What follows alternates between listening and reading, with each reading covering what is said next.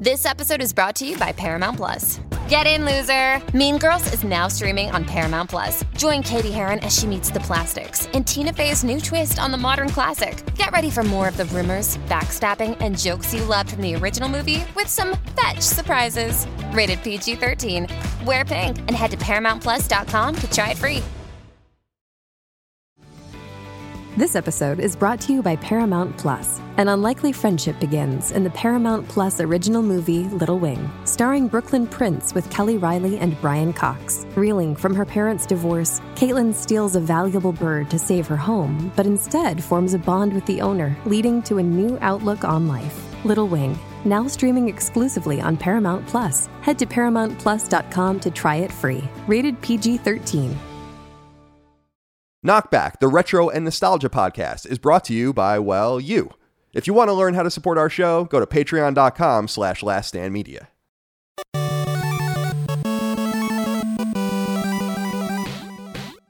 Greetings and salutations. Welcome back to Knockback. My name is Colin Moriarty. I'm joined as always by my brother Dagan, the Jedi Master Moriarty. Dagan, thank you for joining me today. How are you? It's good to be here. Screw you, Ryan and JJ. Whoa! I'm just gonna get it off my chest. Yeah, get it out of you. Now, I heard rumors from when we were recording this that Ryan might be doing that trilogy, the new trilogy after all. Oh, he's like back in. Is that right? That's how I understand it. Yeah. I don't like me no likey. No, I don't. I'm not a huge fan of that either. But we don't have to. We don't have to be mean today. Let's not be negative. It's your fault. We can be a little. It is. I do bring that negative energy sometimes. But Dig, it's good to see you. How's everything going in your life? It's good to see you too, my friend. This is exciting doing this on video, our second video knockback effort. It's going good. You know what I was thinking of, ironically?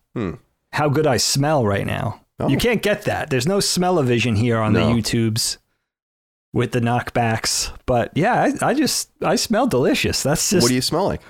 I smell like my cologne mingled with a little baby powder. I think I wear Escape these days. It could be Eternity. I get those two confused. Wow, that's like an old fragrance, right? Like a classic fragrance. It's OG. Pretty cool. It's OG. Yeah, good stuff. I like Ms. Izumiyaki, who's like a Japanese designer. He has like one scent, I think, but Helene says it smells like Lemon Pledge. And she also says I like it because it's Japanese, which, well, she's not wrong. Yeah, you add you can add a few. Well, we're both kind of like that. You add a few points. What's going on with you, my dude? Nothing. It's funny you brought up Lemon Pledge because I have wood steps that go up, and I've cleaned them off, and dusted them and stuff, but I've never dusted them with Pledge. So I bought this 3-pack of Pledge and a bunch of rags from Amazon, and I pledged the stairs, and now it's like a Mario ice level. Why would you do that? It's literally a Mario ice level now, going up and down. Somebody's going to die. The dog's like slipping, Mike is slipping. It's getting a little bit better now because it's now the moisture, I guess, is getting into the wood and stuff. But it was like for a couple of days, I was like, I think I might have to figure out how to get this off because there's no runner, there's no carpet runner going down your stairs. It's just all wood. It's just all wood. Yeah, I see though. That terrifies me actually. Helene wants to do that in the house, and apparently it's very expensive to get done. Like it's even if you even take into consideration like square footage of getting hardwood floor put down, the stairs is like super expensive because you have to redo the railings apparently and everything like that. But I don't know if I love the idea of not having the runner. You know what I mean? It just really scares me. So it looks pretty. It looks awesome. But yeah, that sounds like you set up a proper video game obstacle in your house. Yeah, I totally almost killed myself several times. So it's weird. And I also thought you'd appreciate that the snow pile outside my house that we were talking about. How's that last looking? Week's episode. It's it snowed again, and so it's bigger than it was last week. So I'm excited. I looked like a psychopath again out there because it was like barely snowing. It was like raining and I was like getting it on the pile and trying to maintain it. If the kids came over, they could enjoy it. Perhaps the neighborhood kids. They can enjoy it as a little sledding hill. Yeah, exactly. That's exactly right. That's a thing. Yeah. Well, I'll be keeping an eye on my cameras to make sure see if anyone's playing out Please there. Please do. Yes, your Scarface cameras. Yeah, exactly. Try to tune in, see what's happening. All right. So for the uninitiated, Knockback is our retro and nostalgia podcast we do each and every week. You can support it, get it 1 week early and ad free by going to patreon.com/laststandmedia. That's where our other podcasts, Sacred Symbols and Defining Duke, are supported as well. So we have a lot of value over on that Patreon. You can submit your questions, comments, concerns, thoughts, and ideas to the show, and topic ideas to the show as well. And today's actually one of the episodes where we're not going to take any solicitations, let's say, from the audience, because instead we have decided that we're going to, and I think this was a fan voted topic, to rewrite the new Star Wars trilogy. So 7, 8, and 9. In other words, 1, 2, 3, 4, 5, and 6 all exist. And then we're going into 7, and what would we make it? And originally, actually, we were going to do the entire trilogy and kind of do like a little bit of a treatment for our 3 movies. Instead, Dagan came up with the idea that why don't we split it into 3 episodes, which I love that idea. So this afternoon, instead of just having some kind of small notes, I actually wrote a pretty full treatment of this movie, like more than a page, I would say. I'm psyched. In text. Plus the opening crawl, because one of the things I told Dagan was that we each have to write our opening crawls for the movie. Brilliant. And I'm sure you titled your movie. I actually struggled a little bit with what I should name my movie. And so I wanted to kind of pitch it to you, and then maybe we can name it together. Oh, cool. And try to figure out what it should be called. But that's the idea for today's. I'm excited about this episode. I've been looking forward to this. Very exciting. Very exciting. You guys called, the whole thing is one overarching fan solicitation, right? And you guys really called us out. You said, okay, you don't like the new sequels? Do it yourself. It's hard. I'm going to tell you right now, we could pick on Kathleen and JJ and Ryan and the powers that be over at Disney / Lucasfilm, whatever. It's tough. And naming it, I agree with you. Naming the films is tough. Naming the characters, any new characters, also very tough. Right.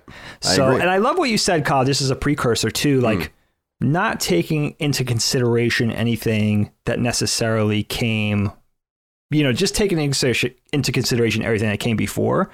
And then I had a weird thing where it's like, you could get really saddled by all of the now legends fiction, the side fiction, books, cartoon series, all that kind of stuff. I tried to stay away from, incorporating any of that, just so I wouldn't be hampered by that. But then I did a thing, which we'll talk about as it comes up, where I kind of called at least one of the offshoot movies. I referenced one of the offshoot movies in something I did. So kind of playing a little fast and loose with the rules, but for the most part, we're gonna try to stick to that track, I think. It's funny you brought that up, because I'm looking at my notes here that I wrote by hand before I typed everything out. And there were elements that I decided I wanted to just make like almost a pros and cons type list, as it were, just where I was like, here are the things from the new movies that I wanted to make sure I got into the movie. And so in other words, like, here are the things from 7, 8, and 9, including characters. Okay. Where I'm like, let's play with some of these guys. We don't have to have all of them, but like, how can we include some of these ideas? And then also the things that were in those movies where I'm like, these need to go. Okay. And so I can tell you right now. So like, I knew I needed to get Leia, Luke, Han, R2, and Chewie in the movie. Okay. I knew I wanted Poe in the movie. FN 2187, the idea of a turncoat soldier. I kept that. General Hux, Captain Phasma, kept those characters, although they are kind of different. And the idea of stolen plans, I wanted to keep as well. Okay. But then I was like, we got to get rid of 3PO. I can't stand him anymore. Wow. We don't need, and so they don't even really touch on that. No need for Rey, because this is not really about that. Okay. Starkiller Base or the super weapon, no need for that. No Snoke, no Galactic Empire or First Order, so that they're dead. They lost. Okay. And there's no resistance. Wow. So those were kind of the things that I wanted to keep and the things that I wanted to throw out. Okay. From my new movie. Now, what we have to decide is who's going to go first.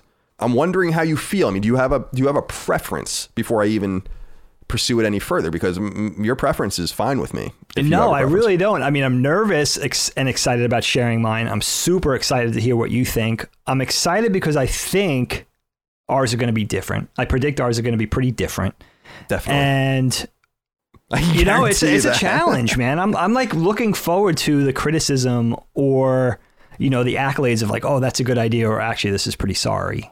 Because this is really putting your money where your mouth is. Definitely. For sure, of an IP that we both adore, many of our listeners and watchers adore. I really don't have a preference. Do you want to flip? Do you have a coin on hand? Do you want to flip a coin? I don't. I actually was thinking about that, and I don't have a coin. Let me see if I have one in my drawer here. I don't think I do, but maybe you have one. If not, I can go get one. Okay. Either that, or we could flip this data card. That's so funny. It's so weird. I opened my drawer, and that is also what I was thinking. So that's awesome. Yeah. So, all right. Well, you know what? Give me a second and I'll go get a coin. Okay. We'll do it. Sounds good. In the meantime, I will regale you with my little miniature emperor here. Can you even see him? Yeah, he's shooting his force lightning there. I don't even know what this guy's doing there. Beep. There he is. Now, young Skywalker, you will die. Where should we put him? Can we put him somewhere? Keep him up there for a little bit. You got a coin? All right. I'm back. Now, I found a nickel. An American nickel. There it is. Dig, let's say I'm just going to flip it and let it land on the carpet behind me. Call it in the air? Yeah, so why don't we say whatever you call. Okay. Well, because I know you don't want to necessarily pick who goes first and who goes second, so we'll just say, you know what, let's just say this. Heads is you, tails is me. Fine? Perfect. Let's do it. All right, I'm flipping it. Okay. Heads is Dagan. All right, I'm flipping it. Here we go. It is heads. So you go first. Here we go, my friend. All right, I'm very excited. All right, so we're going to start with the crawl, and then I did a lot of writing. I'm not even going to tell you how long I spent on the writing. It's a lot. I'm going to be reading out of a notebook for a lot of it, so I apologize, but I'll try to make it as entertaining as I can. And then, Kyle, you tell me after the crawl how I follow it. I could follow it with a synopsis, then I went into the characters, so we could get as in-depth as you want. I'm excited that we're doing one at a time because I think it allows a little more time to breathe on each one. Sure. Which would be fun. I agree, yeah. Well, let's hear your crawl first, because I wrote my crawl, and then I just wrote like a page and a half of like the story. So let's go back and forth on I'll do the crawl, then you do your crawl. We'll go back and forth. This way, is that all right? So good? Let's do that. All right. Yeah, okay. All right. So yeah, you do your crawl, I'll do my crawl, and then you introduce everything, and I'll do mine. Okay. This way, it leaves a little bit of suspense for the audience, maybe. Hopefully, in a perfect world, who knows? Okay. So first of all, I have to start with saying, no, JJ, this will begin to make things right. Oh. I see what you did in that first movie, JJ. Nobody ever talks about that quote, but I like that he put that in there. It started on a good note. Went south after that, but it would start on a good note. So, Kyle, for me, my Star Wars Episode 7, I'm calling it Dawn of Ghosts. Okay? Dawn of Ghosts. I'm taking notes. And this is the crawl. Imagine it, if you will. The crawling yellow text going back into space. Here it is. Many years ago, after the destruction of the first Death Star, Darth Vader devised a plan for a new and secret evil to be unleashed upon the universe. However, an age of order and justice has prevailed. A decade and a half after their decisive second victory over the Galactic Empire, the Rebel Alliance has restored the Republic. The Empire's looming shadow has long faded, and it has been a time of growth, pride, and prosperity. But once faint whispers of darkness have grown louder, and vengeance emerging from those old shadows and others may soon be imminent. Ooh. What do you think? I like so far? that. You're in? Well, I'm in. I mean, I think that sounds great. Okay, also, a kind of a focus maybe on Vader a little bit, which is something we're both going to share. And, that's very tantalizing. I like the name Dawn of Ghosts. I'm taking my notes here on my legal pad. All right, here's my crawl. Okay. Luke Skywalker has vanished. In pursuit of a millennia-old Jedi secret, Skywalker has abandoned his post in the New Republic with the assistance of a shadowy corporation called Hail Systems. At the helm of Hail Systems is a religious prophet known only as Karen, a devotee of the Force's long-forgotten spiritual foundation. His military commander, General Hux, has reportedly closed in on their target with Skywalker's aid. Princess Leia, concerned about her brother's disappearance, dispatches Chewbacca and star pilot Poe Dameron to discover Luke's whereabouts. So that's the beginning of the. Wow. Yeah. I'm in. I like, first of all, that you're dealing with a corporation. That's something Star Wars has never done in the mainline films at all. Yeah, that's something I wanted to do, was to enough with the Empire. Where else could power lay? And it's with a mega corporation called Hail Systems. Dude. Led by a religious prophet. I love that. So, okay. So that's where we begin. All right. So I kick it back over to you. Okay. All right. So tell me a little bit. I mean, take it however you want. Okay. So, I mean, if you want to give me a synopsis, that's totally fine. I'd love to hear it. Okay. I'll start with the broad strokes and then work my way. And I wrote sort of a follow-up to that crawl. So I'll start with that. So it kind of fleshes out what I'm talking about, the story. What I love here is that I really admire what I think you're doing, because you're incorporating some of the existing things in those sequel films. And I think you're making it even more challenging for yourself by doing that. Not that you're not up for the task, but I think that's a difficult thing to do. So I really admire that. And I have to say from the outset, I went in the complete opposite direction. There's very few things that would be familiar, the existing episodes 7, 8, and 9 in mine. So that's great. I mean, that's so from the outset, just so you know. Yeah, I think that's awesome. You know, that presents its own set of challenges because you're coming up with everything afresh. And I found that was actually kind of challenging because something I did want to kind of use, or at least a theme or a missed opportunity, I think, from the existing sequel films, Kyle, is something that I saw glimpses of, but they didn't really cash in on, which was a thing of Darth Vader's redemption and his acolyte or his follower sort of embracing the philosophy of his master or his idol or whatever, not really knowing that that master sort of was completely redeemed at the end, went the completely opposite direction before he died. So basically carrying on the philosophies of somebody who abandoned those philosophies and the tragedy inherent in that, right? And they didn't really ever do that with Kylo Ren, you know, where he was like worshiping his grandfather and everything he stood for, but it was almost like he didn't really care that he abandoned those philosophies. It was just that that's what he was on board for. He was just embracing the darkness like his grandfather or whatever. So that was something, that was sort of a backing stroke to what I did. And also, of course, something that we've talked about on Knockback many times in our Star Wars discussion. But for those of you, especially who haven't been on board for those conversations, something with me as a Gen Xer that I talk about all the time is, you know, honoring the legacy of those original characters, especially Luke and Han and Leia. And I would throw Lando into that as well. So trying to do something proper with those characters, giving them another proper storyline, and maybe not even making this the last of it, but at least giving them one more full story arc before you hand off the baton to those for the kids Disney characters that are going to take on the mantle, you know? So that was another overarching thing. So basically, Dawn of Ghosts is this. Many years ago, after the destruction of the first Death Star at the hands of the scrappy Rebel Alliance, Darth Vader channeled his rage into a secret project.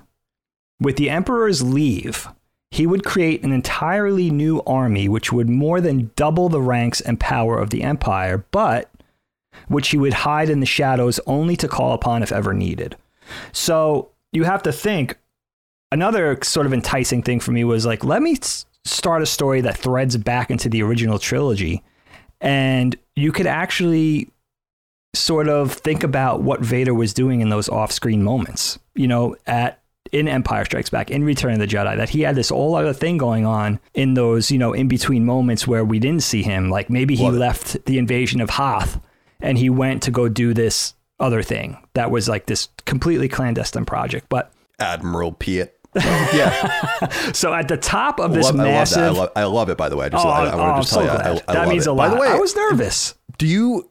Now, I don't want to interrupt you already, but do you also no. intend a connection to the original, not the original, but to the prequels, because they deal with these massive armies? Yes. Is that also an echo that you're trying to? There is something that'll come up with the prequels, or at least hearkening back to that time that I want to explain. Okay, cool. But very few things, actually, but one very specific thing. So that's a great question. So at the top of this massive clandestine fleet, Vader would plant his young apprentice, Darth Geist. Okay. Now, let me start by saying I really like the name of Darth Geist. Geist, of course, being German for ghost. So we're carrying on the Vader, you know, the Dark Father thing with the German and everything. I tried not to go look at the offshoot Star Wars fiction to see if there was a Geist, and there is, unfortunately.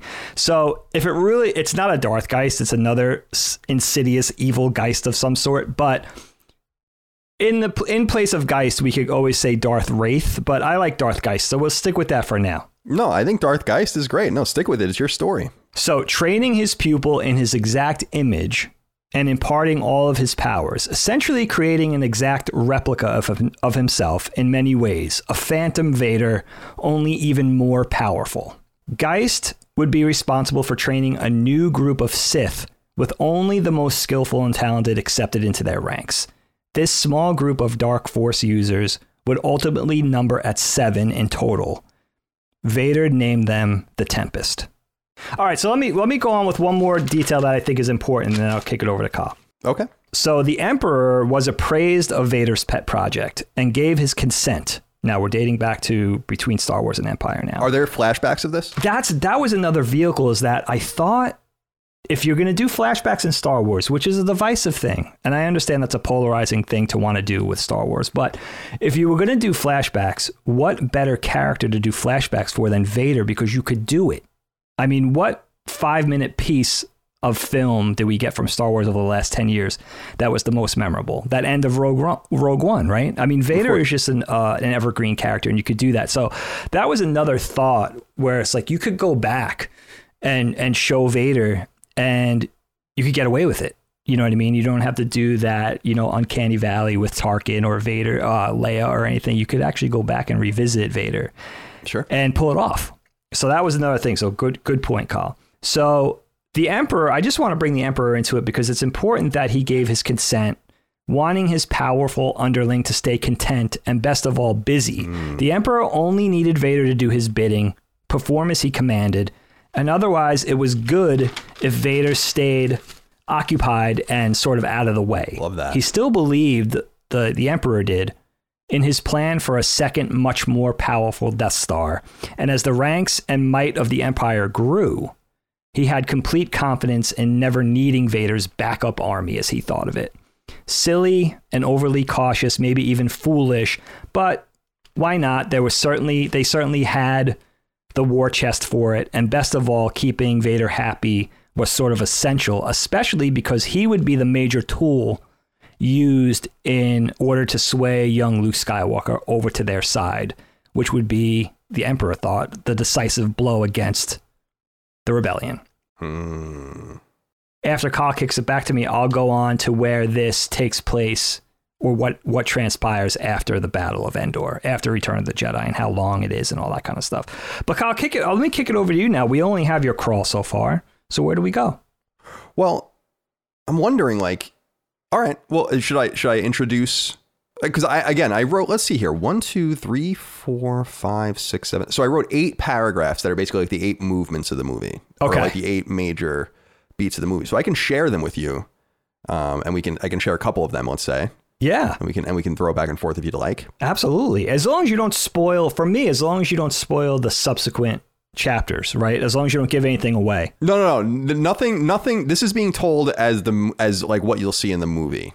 Okay. There's nothing here that will spoil anything else. Okay, cool. All right. So Chewbacca and Poe are in a light freighter called the Centurion, a replacement for the Millennium Falcon, which was lost in the years after the Battle of Endor. Wow. They are joined by a droid, BB-8, who both Poe and Chewbacca understand. Poe, like Han, understands Chewie. It's established that Han is alive but indisposed, and that Poe and Chewie have been partners for some time. They express concern for Luke, who they haven't seen in months, and share their thoughts on hail systems. In the distance is a desert planet, Tatooine. On Tatooine, Chewie and Poe pursue rumors of a turncoat soldier from Hail System's private military.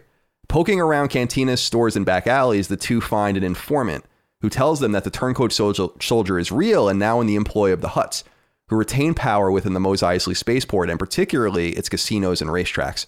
Left with no other choice, the two head to the Hutts mansion where, in a bar on the first floor, they hatch a plan. So that's the kind of the beginning, let's say, 15 or 20 minutes of the movie, 10, 15, let's say 15 minutes. It's awesome so far. So we're introduced to Chewie and Poe. We're introduced to this new character, Poe, who you can envision looks a lot like Poe. Maybe he was a rebel fighter pilot. We don't really know that yet. Yeah, so they fly to Tatooine. And by the way, I wrote this in my notes that I wanted to establish this too. I wanted the movie to feel small because I feel like that was the best thing about Rogue One, which was the best Star Wars movie that we've gotten in years. And I wanted there to be few locales. I know that for Star Wars fans, a lot of it is like, going into space and all that. But think about the prequels and how muddy that all got. And like you're going to all these Geonosis and all these random planets. It's like, no, let's it's not really about that. And I wanted it to be character driven. So it's going to be about characters in specific places, few places, including familiar places. Okay. So that's kind of where we begin. We begin with the introduction of Chewie and Poe, the Centurion, which is going to, in my mind, be kind of the new iconic ship.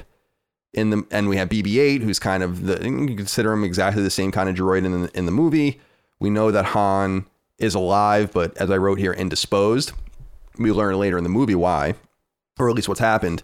And we'll read that later. And then we know that they're pursuing this rumor of a turncoat soldier from Hale Systems, and that they need to somehow deal with the Hutt family, who we haven't seen since, Return of the Jedi. So really not very long, actually, in the grand scheme of things. It's awesome. So what do you think of that so far? It's awesome. I love that it feels familiar, even though it's all new. I love that you're doing a new Falcon. I love the boldness of getting rid of the Falcon. I don't think I even thought of that, involving the Hutts, involving racing. Like, it all echoes back to things we've already seen in Star Wars, presented in a new way. That's one of the weird things with Star Wars that I find difficult, and that we've realized for a long time, probably since the Phantom Menace came out, was that it's so weird.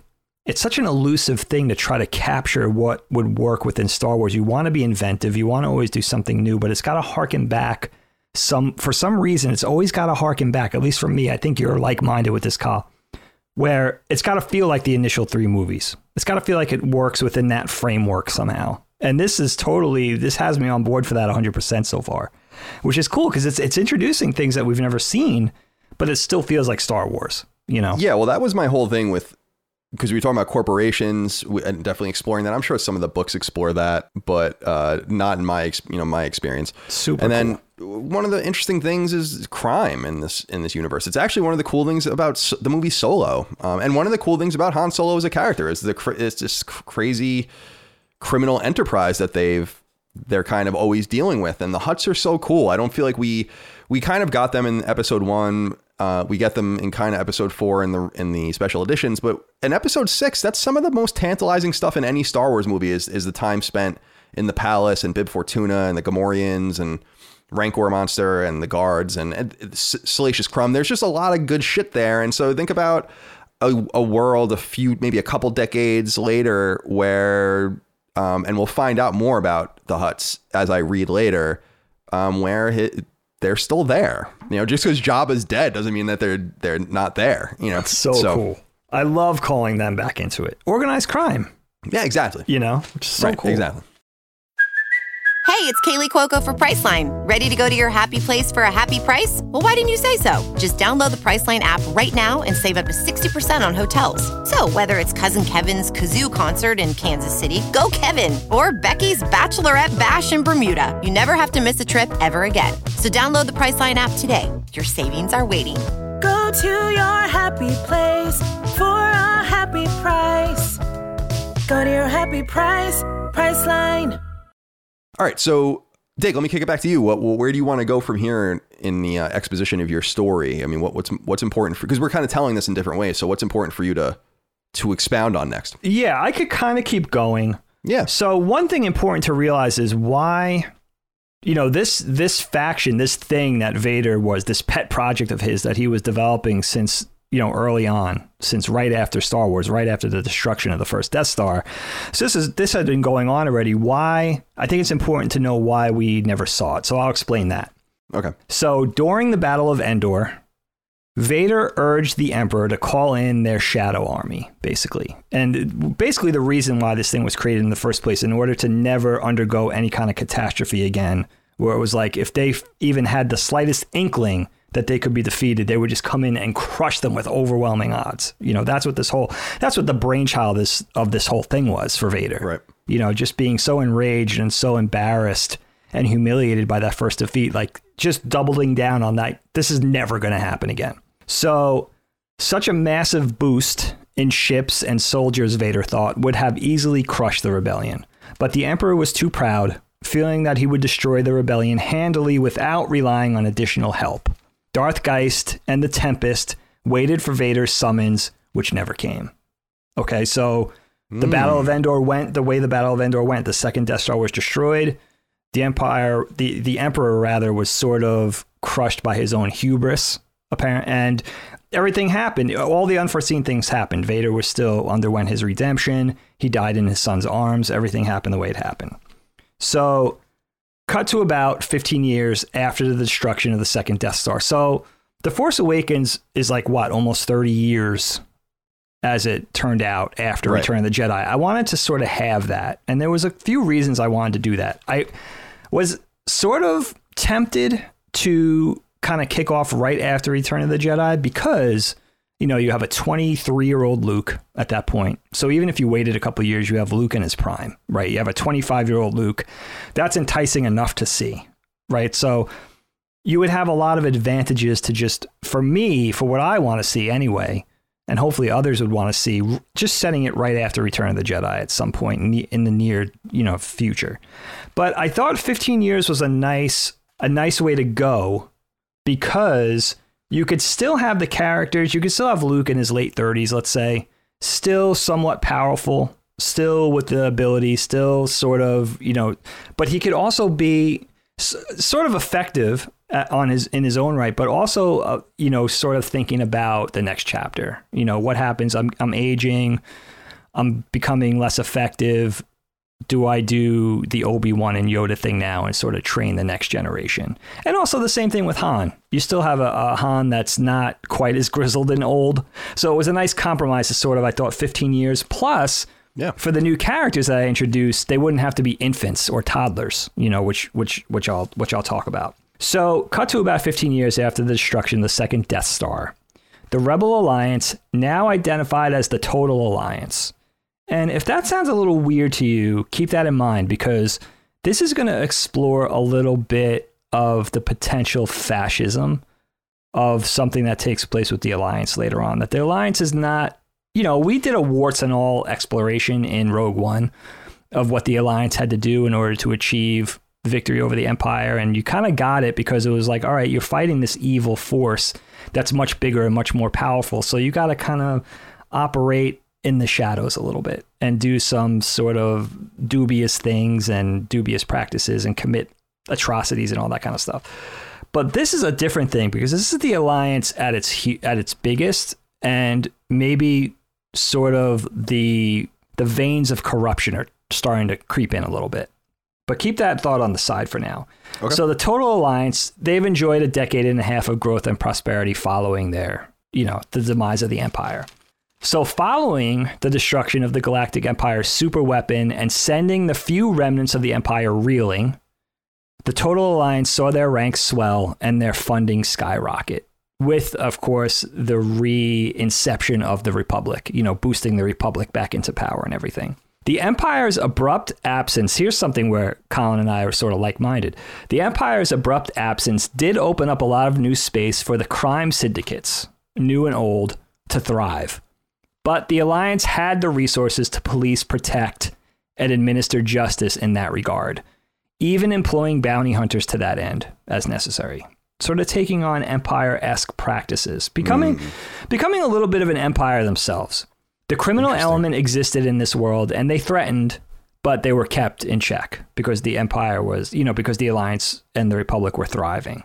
So that sets up the world now. And after this, Kyle, and I could wait on this, is I introduce you to the characters, the old characters and the new characters, which is pretty much the next step for me. So this would be a good time to kick it back over to you if you're ready. Sure. I just wanted to say, I think it's cool to explore not only the themes, the overt themes of Star Wars and fascism. Even the use of the term stormtrooper, they're not really hiding it. And then exploring how fascism rubber bands and the other side can become fascist is a tale as old as time, really. And so I really like that a lot. Oh, thanks, dude. All right. So here's where I pick back up on my third paragraph here.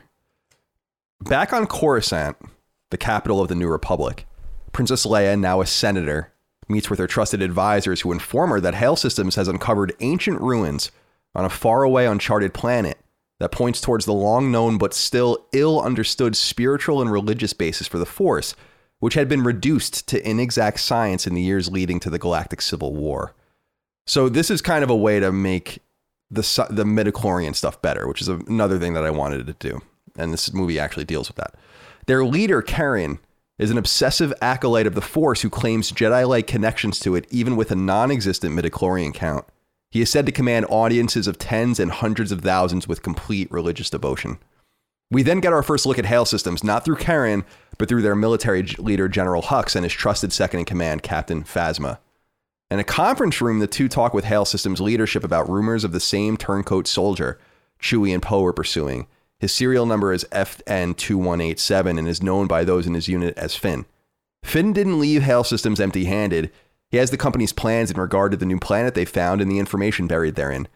The Hail Systems executives, understanding they are pursuing profit at the demise of fair play, dispatch Phasma and her soldiers to find Finn, who is reportedly on Tatooine. First of all, Phasma, I envision no armor, beautiful blonde woman. That's kind of how I envision her. Super cool. And Hux is the same thing. These guys are in suits and ties. These aren't guys in military garb because they work for a company and all of that. So picture like a total regular boardroom where a lot of this stuff is happening. So Coruscant still exists. The New Republic is still headquartered there. Leia is a senator.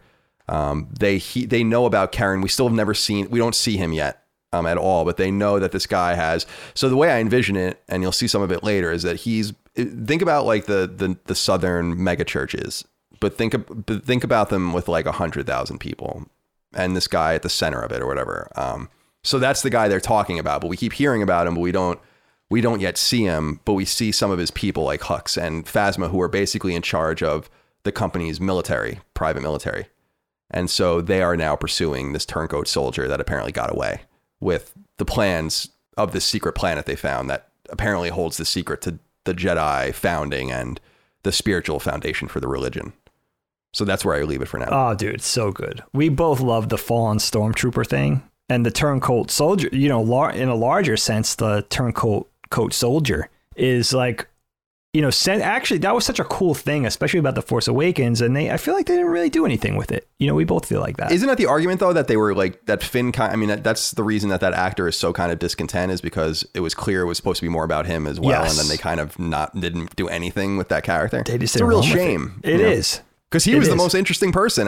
Well, I like Poe too, but certainly, and no offense to Rey, but just not a very good character. And no, they not really as interesting. Chose to focus on the wrong one. Yes, absolutely. Yeah. I mean, it comes down to John Boyega's quality as an actor, just having so much potential with that character, and like you did, centering a proper story, at least part of that story around that thing that you imagine could happen in the Star Wars universe, but that we had never seen.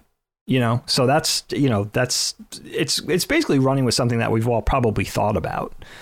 It goes back, that whole thing harkens back to A New Hope, where, the stormtroopers are human because Han and Luke are wearing their suits, so it's like they have all the capacities of being a human. They could be evil. They could rethink things. They could change sides. They could do all that kind of stuff. So I love that. And remember, they kind of ruined the mysticism, if you really want to look at it like that, in the new movies, because I remember saying to you, like, I always kind of pictured the Empire as being like overtly racist and all of that, like where they were all human. Yes. Like by design, like they're all humans. All the stormtroopers are humans. All the leaders are humans. All of that. And then they kind of got away from that in the new ones, which was not to say the First Order necessarily would be the same, but I always loved that too, of having a really, fascistic and racist. Yes. But they're not racist for white people, or they're racist for humans. Yes. In this universe. Which feels right. You're basing it on the Third Reich. Yeah, no, definitely. Certainly. Because they don't really see in that universe, it doesn't seem like, skin color, or if you're Asian or whatever, it doesn't really seem to, you're human. So at this point, I'm halfway through my write-up, but I would say that I'm probably 40% through the movie at this point. Okay. So you have, the introduction of Poe and Chewie. They go to Tatooine, they dick around, they go to see the Hutts. We kind of cut back to Coruscant. We learn about Carrion and all of this stuff that they're doing, and the midichlorians and this religious stuff. And then we see Hail Systems work, and we see their military kind of go into effect to chase Finn. And that's where we kind of are, let's say 45 or 50 minutes into the movie. Okay. So that's kind of how I'm pacing it. So I kick it back over to you. Okay, cool. I like how you're doing it beat by beat. That's something really cool. What I did here from this point on is I sort of introduce you to where, the old characters, where they're at now, introduce you to the new characters as well, good and bad. And then I think through that, you'll get a lot of what this first movie is going to be. But then after that, I could just give a very brief synopsis of what happens, what transpires in the movie to basically set up the cliffhanger. Sure. That goes into the second movie. I love it. And what I wanted to do, Colin, in terms of rhythm, which I thought would be interesting, if you're looking at, let's say you're looking at the movies from the rebellion's perspective, from the good guys' perspective, it's always been a thing where it hops back and forth in terms of tone. You have, and Lucas was very big on that, where you would have this old school sort of sci-fi serial philosophy where it would be like, okay, the good guys are up, now the good guys are down. Now you get the cliffhanger, the good guys have to be up again. I think what I want to do with the first two movies is start it up, end it down. I want the middle movie to be down.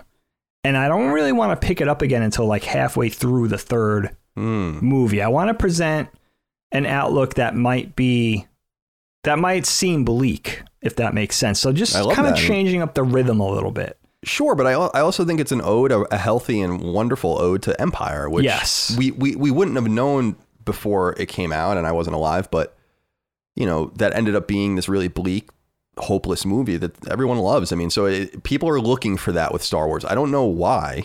Yeah, but that's what we all seek it. That's the high we want is Empire. So I think pursuing that is very smart. Yeah, I mean, and Lucas said about Empire, you put the good guys in this hole, they're never going to get out, and then the third chapter they get out.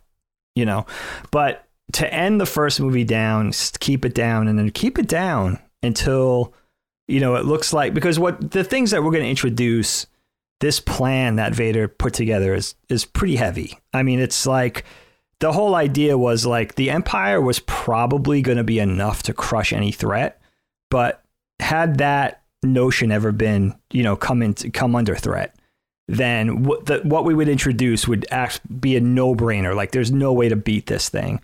And we're just going to keep it in reserve until we need it, which is kind of an insidious philosophy because I love that. That's the core of evil. You know what I mean? It's like there's no way you're going to win. If we have to pull out, our last reserves, there's just going to be no way to beat it. So it's got to be a pretty dramatic thing. But let me start by saying, so I'll start with Han and Leia and how they, sort of carry the baton into this next film. So about a year after the Battle of Endor, Han and Leia married. And it was important for me, the Han and Leia getting divorced thing was such a bummer for me, to put it simply.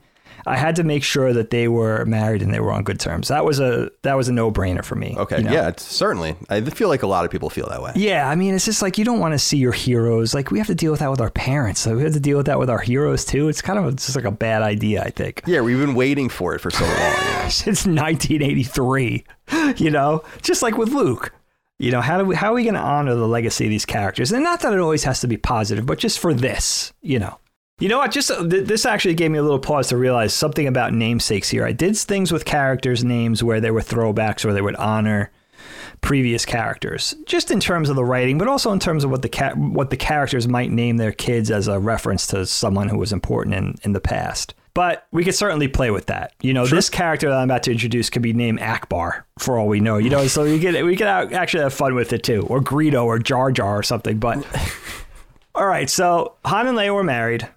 And their first child, who I named Owen, of course, that's my favorite uncle, was born about 14 months later. That old man is a kooky old shit. That wizard's just a crazy old man. Remember we used to like just... Anyway, I like that. The saltiest dude on Tatooine. Definitely. Uncle Owen. So, a spitting image of his dad with that same winning smile and slightly impish but charming personality right from the start, Owen was a born pilot. He obsessed over flying from a very young age, and Han and Uncle Chewie taught Owen everything they knew. Unfortunately, much to his dad's chagrin, Owen dreamed of becoming an X-Wing pilot when he grew up, a source of much playful razzing from Han. Also, much like a younger Han, Owen is dismissive of the Force and all things mystical and magical, already preferring a good blaster to a lightsaber and teasing his Force-talented little sister incessantly. Owen is already quite large for his age, and he adds a physical toughness and strength to the fighting spirit that he inherited from his father. Owen also inherited his mother's kindness, courage, and diplomacy. He's a true blending of his parents in many ways. And Owen, it's important to note, Owen is 13 when the adventure begins, when our story begins. Okay. All right, so that's I'll introduce that, and then let me go a little further here. A little less than a year after they gave birth to Owen, Han and Leia had a second child, and I called her Jyn, after the great Jyn Erso. From nearly the day she was born, their daughter exhibited an unmistakable talent for the Force, already able to levitate small objects and move items with her mind at only a few months old. So Jyn established an immediate bond with her uncle Luke, who marveled at her abilities. She seemed even more powerful than her famous grandfather, But her soul was pure and untainted. She was serene, balanced, and wise beyond her years. Jin became Uncle Luke's prized pupil and apprentice. Jin is 12 years old when the adventure begins. So just a year younger than. Just a year like younger having than like her kids brother. at that age in this story. We don't. It's really, something we haven't seen. Yeah, we get Anakin a little younger and then a little older, and we don't really get anyone else. No. Right? Right, because we see, Anakin skips from like whatever it is, 8 to how old is it when we see like 16, 18, something like that, you know? Yeah. So that there's that whole period, that whole really formative period, especially for a Jedi, dark or light, you know, where it would be really fascinating to see them at this age where the power, they could already be powerful, already exhibiting extreme amount of talent, let's say, but also kind of scary because they haven't reached their peak yet. You know what I mean? So who knows where that power is going to go and where the allegiances are going to go too, which is an important, you know, obviously an important thing in Star Wars. So you know what? Let me see how much I have to go here with characters. You know what? I could do Han and Leia after you go next, I think, and I'll tell you a little bit more about Han and Leia, not just the kids that they had. All right, so love it so far. I think it's great. Thanks, love dude. It. Love Pullen in the Owen name, of course. We both love Uncle Owen. All right, so back with Leia, I mean, we're talking about this. We meet her twin children, Force-gifted twins named Jaina and Jacen. Han Solo is their father, and Leia and her kids speak about him. For several years, Han has been a recluse, seemingly going through a nervous breakdown. Oh. Jaina and Jacen, who were close with their uncle Luke, lament his absence. Jaina in particular seems intent on finding him and tells her mother that rumors abound as to his whereabouts. She admits that she's been using the Force to try and find Luke, though to no avail. Jacen, who remains quiet during most of this conversation, has secretly also been using the Force to find Luke. He has found him, and they've been communicating. So they don't know that, but we find that out through the lens of the viewer or whatever. And Jaina and Jacen are like 15 or 16 years old, twins. Our only look at Luke in the movie is aboard a Hail System starship, where he's in a clean black and white room with a great view and the best amenities. However, Luke is fixated on only one thing, a decrepit helmet, that of his father, Darth Vader. He quietly speaks his thoughts to the helmet as we see flashbacks to the end of Return of the Jedi. Following Luke's killing of the Emperor and Vader's death, following Vader's killing of the Emperor and then Vader's death, he escapes the second Death Star, but never shares with anyone that for several years thereafter, beginning during the celebration on Endor and lasting until the Reformation of the Republic, Vader has been communicating with him from an ethereal and little understood string of the Force. Luke is using that same power to speak with Jacen, who is encouraging him to come to him. So Luke is trying to get Jacen to come join him in this place, and they're speaking through the Force.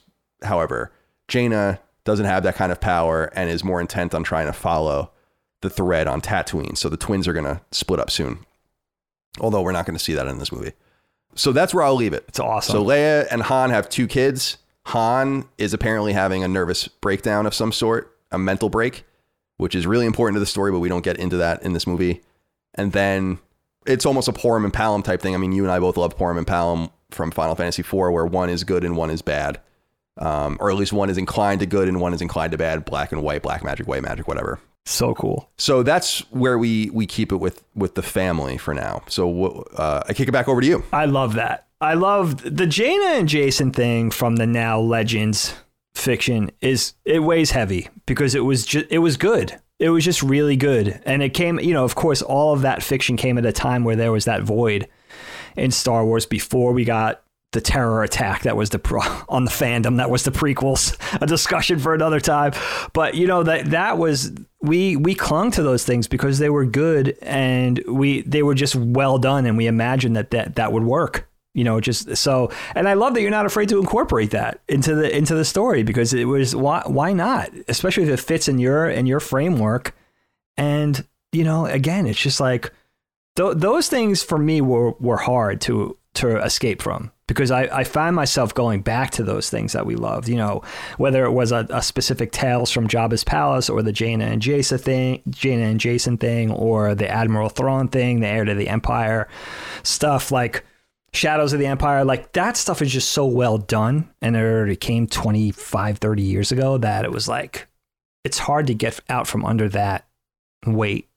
Yeah, I wanted to incorporate as much of it as something There's a Han Solo trilogy. I don't remember who wrote it specifically. A sequel or a series of books, 3 books about him and his family and all that. They're so good. I forget who wrote it, but they're excellent. And so, yeah, I wanted to get them in here and because I wanted to be about Luke and Han's kids. I mean, yes, that's why I didn't want to say at the beginning to kind of ruin it that I really don't want Kylo Ren in this either, but he's kind of in it in some way, or at least the spirit of him is in it. But I wanted these 2 twins that are kind of dealing with this tension that has haunted their family. So of course it's going to haunt them about good and bad and evil and good, and one being pulled this way and one being pulled that way. And I love the idea of Luke having this really, I know this is something you don't like, and Luke having a sort of insidiousness where like Luke's gone, like he disappeared. He went with this corporation in there and he's like totally obsessed with going after what they found and is actually instrumental in them finding it to begin with. Yeah. And we don't really know much about him even by the end of this movie about like what. In fact, the only time, and I wrote this, the only time we even see a lightsaber is in his room, and it's not turned on. Like we don't ever see lightsabers otherwise in the entire movie, you know. And it's just like sitting on a table. Wow, dude, it's brave. Yeah, I mean, this is Colin. I don't think anyone is good. You know, they would laugh me out of Disney if I tried to present this movie, but yeah. So that's where I leave it. So we're about, I would say at this point, 75 or 80% through my movie. Okay. At this point. Okay. And then we'll set, so a third of the setup's now in play. The twins are now in play. There's 2 more things to set up going into the next movie, and we'll set those up next, but I'll kick it back over to you for now. Okay. Well, that's a proper setup. You know, I love the rhythm of it. I love the way it's stepping. I love that we're getting introduced to characters. And I do love that it's about these characters that inherit all this from their parents. You know, I think that's almost inevitable. Not just the Force, but the baggage. Everything. Yeah. You know, everything. The conflict, the life that they decided to lead, you know, their enemies, their foibles, the challenges, the good things they've done, everything. It all comes as one package. And it's almost inevitable. Like, I think Star Wars, I think these things should be a legacy that are passed on to the heirs, no matter who they are, whether they're blood, adopted, you know, nieces, nephews, whatever it is, right? So, all right. So let me go to Han and Leia and just say where they're at now post Return of the Jedi, going on a decade and a half after the Battle of Endor, and where they sit right now. So Han and Leia remain figureheads at the top of the Alliance through the years. Han repeatedly but politely turned down promotions to Admiral, preferring to stay in the fight as a general where he could comfortably lead squadrons into a charge if a crime syndicate or a mercenary or a group of local thugs ever got out of order. So you could see Han really wanting to stick to that, where he could be, you know, he could sort of be in the fight. He could have his boots on the ground. You know, he could lead, and he could use his charisma that way, but he wants to be in the action. So there were still adventures, but they were becoming fewer and fewer and far between. And Han knew he would need to settle into some kind of behind the scenes role at some point as he was aging, however reluctantly. He was getting a little older, and he knew there was something elegant about going out at the top of his game. So Leia's life took on a different hue now as a mom of 2 whom she adored very much, but she still had a fierce calling to be involved with the cause, with her alliance to fight against oppression and injustice, which was woven into her very fabric, of course. She found that functioning as a commander satisfied her itch to continue to serve, spearheading operations and navigating the Alliance through various challenges, sometimes with aggression and sometimes with diplomacy, and occasionally with a combination of both. She was still good at that, and it gave her pride to be able to lend her voice and her heart to help sustain that which she helped build. She also was vital to the training of a new wave of young Alliance leadership, whom with fiery hearts like her own would take up the mantle and steer the Alliance into the future.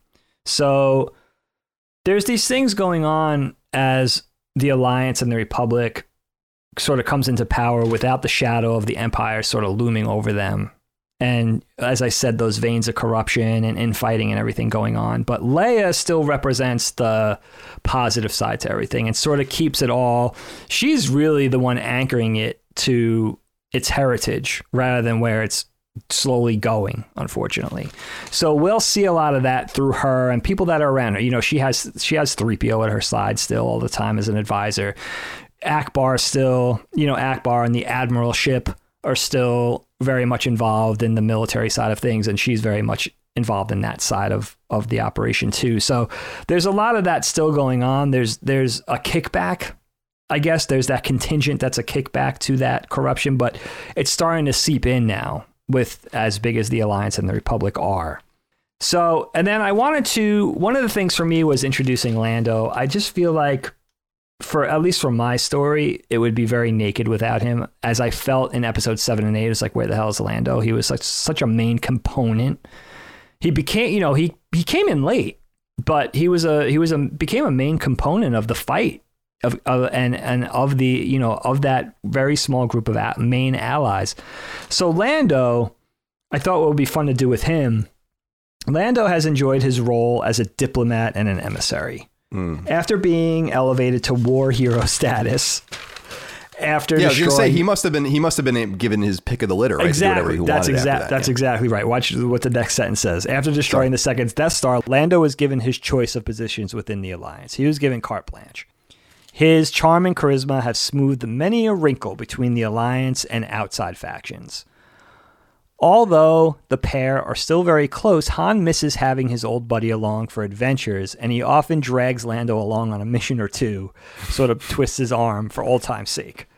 Han, Lando, and Chewie still make a great trio, and Lando grudgingly admits that he does miss that life sometimes. But you could just see Han, Chewie, and Lando sort of still doing their thing.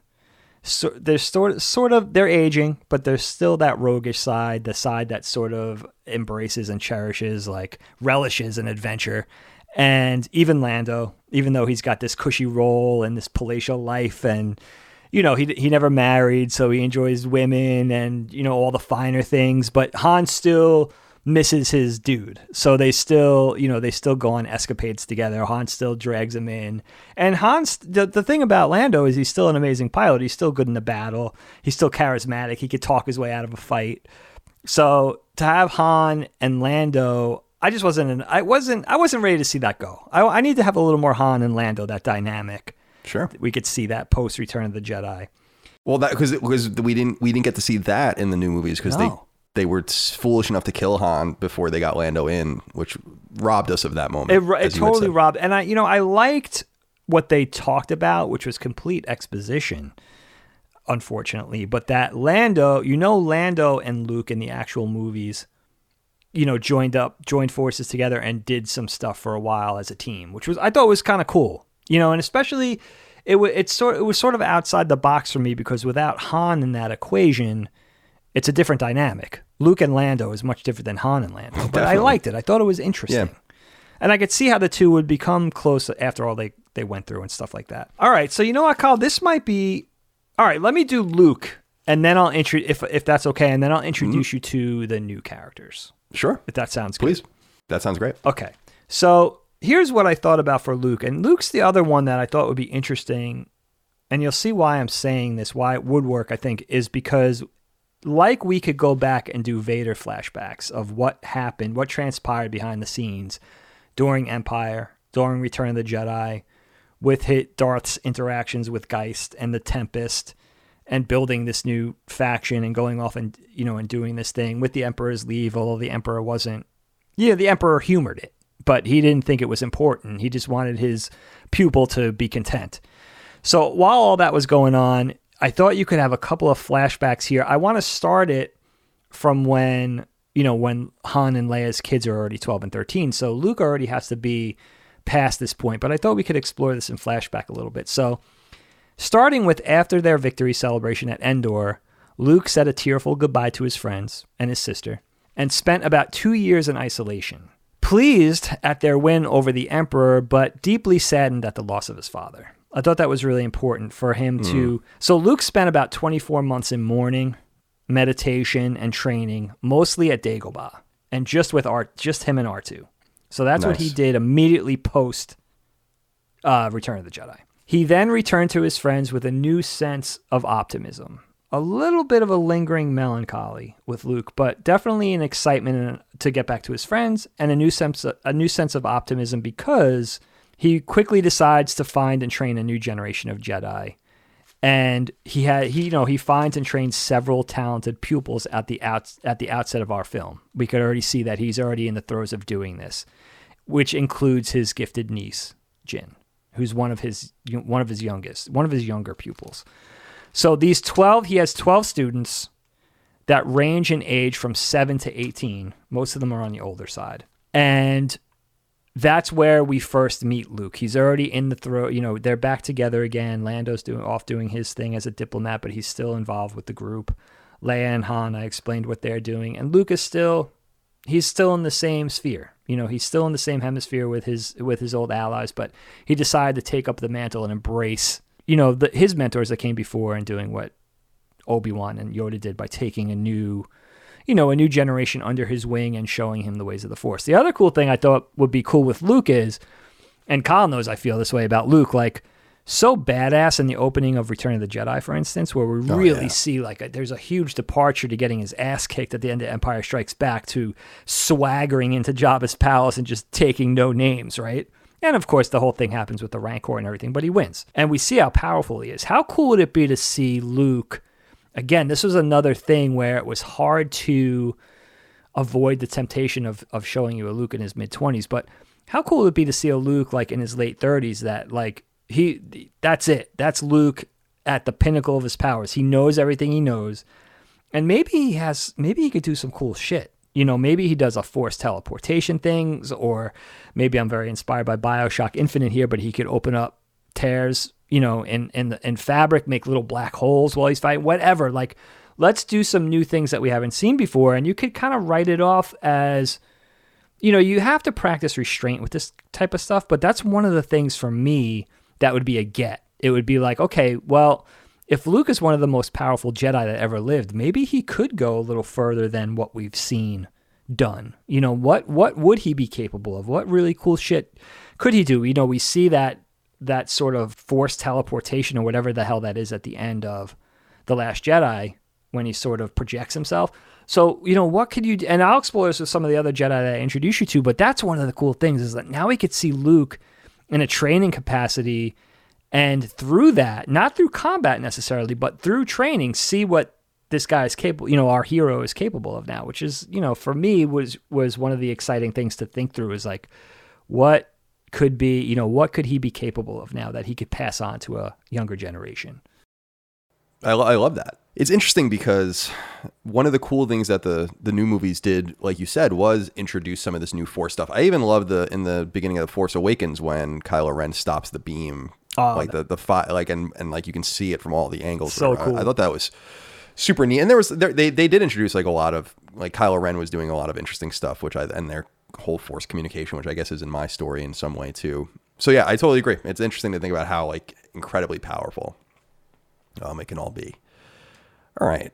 So in my story, let me see here. So we've set up a third of the setup into the second movie, which is the twins and their path.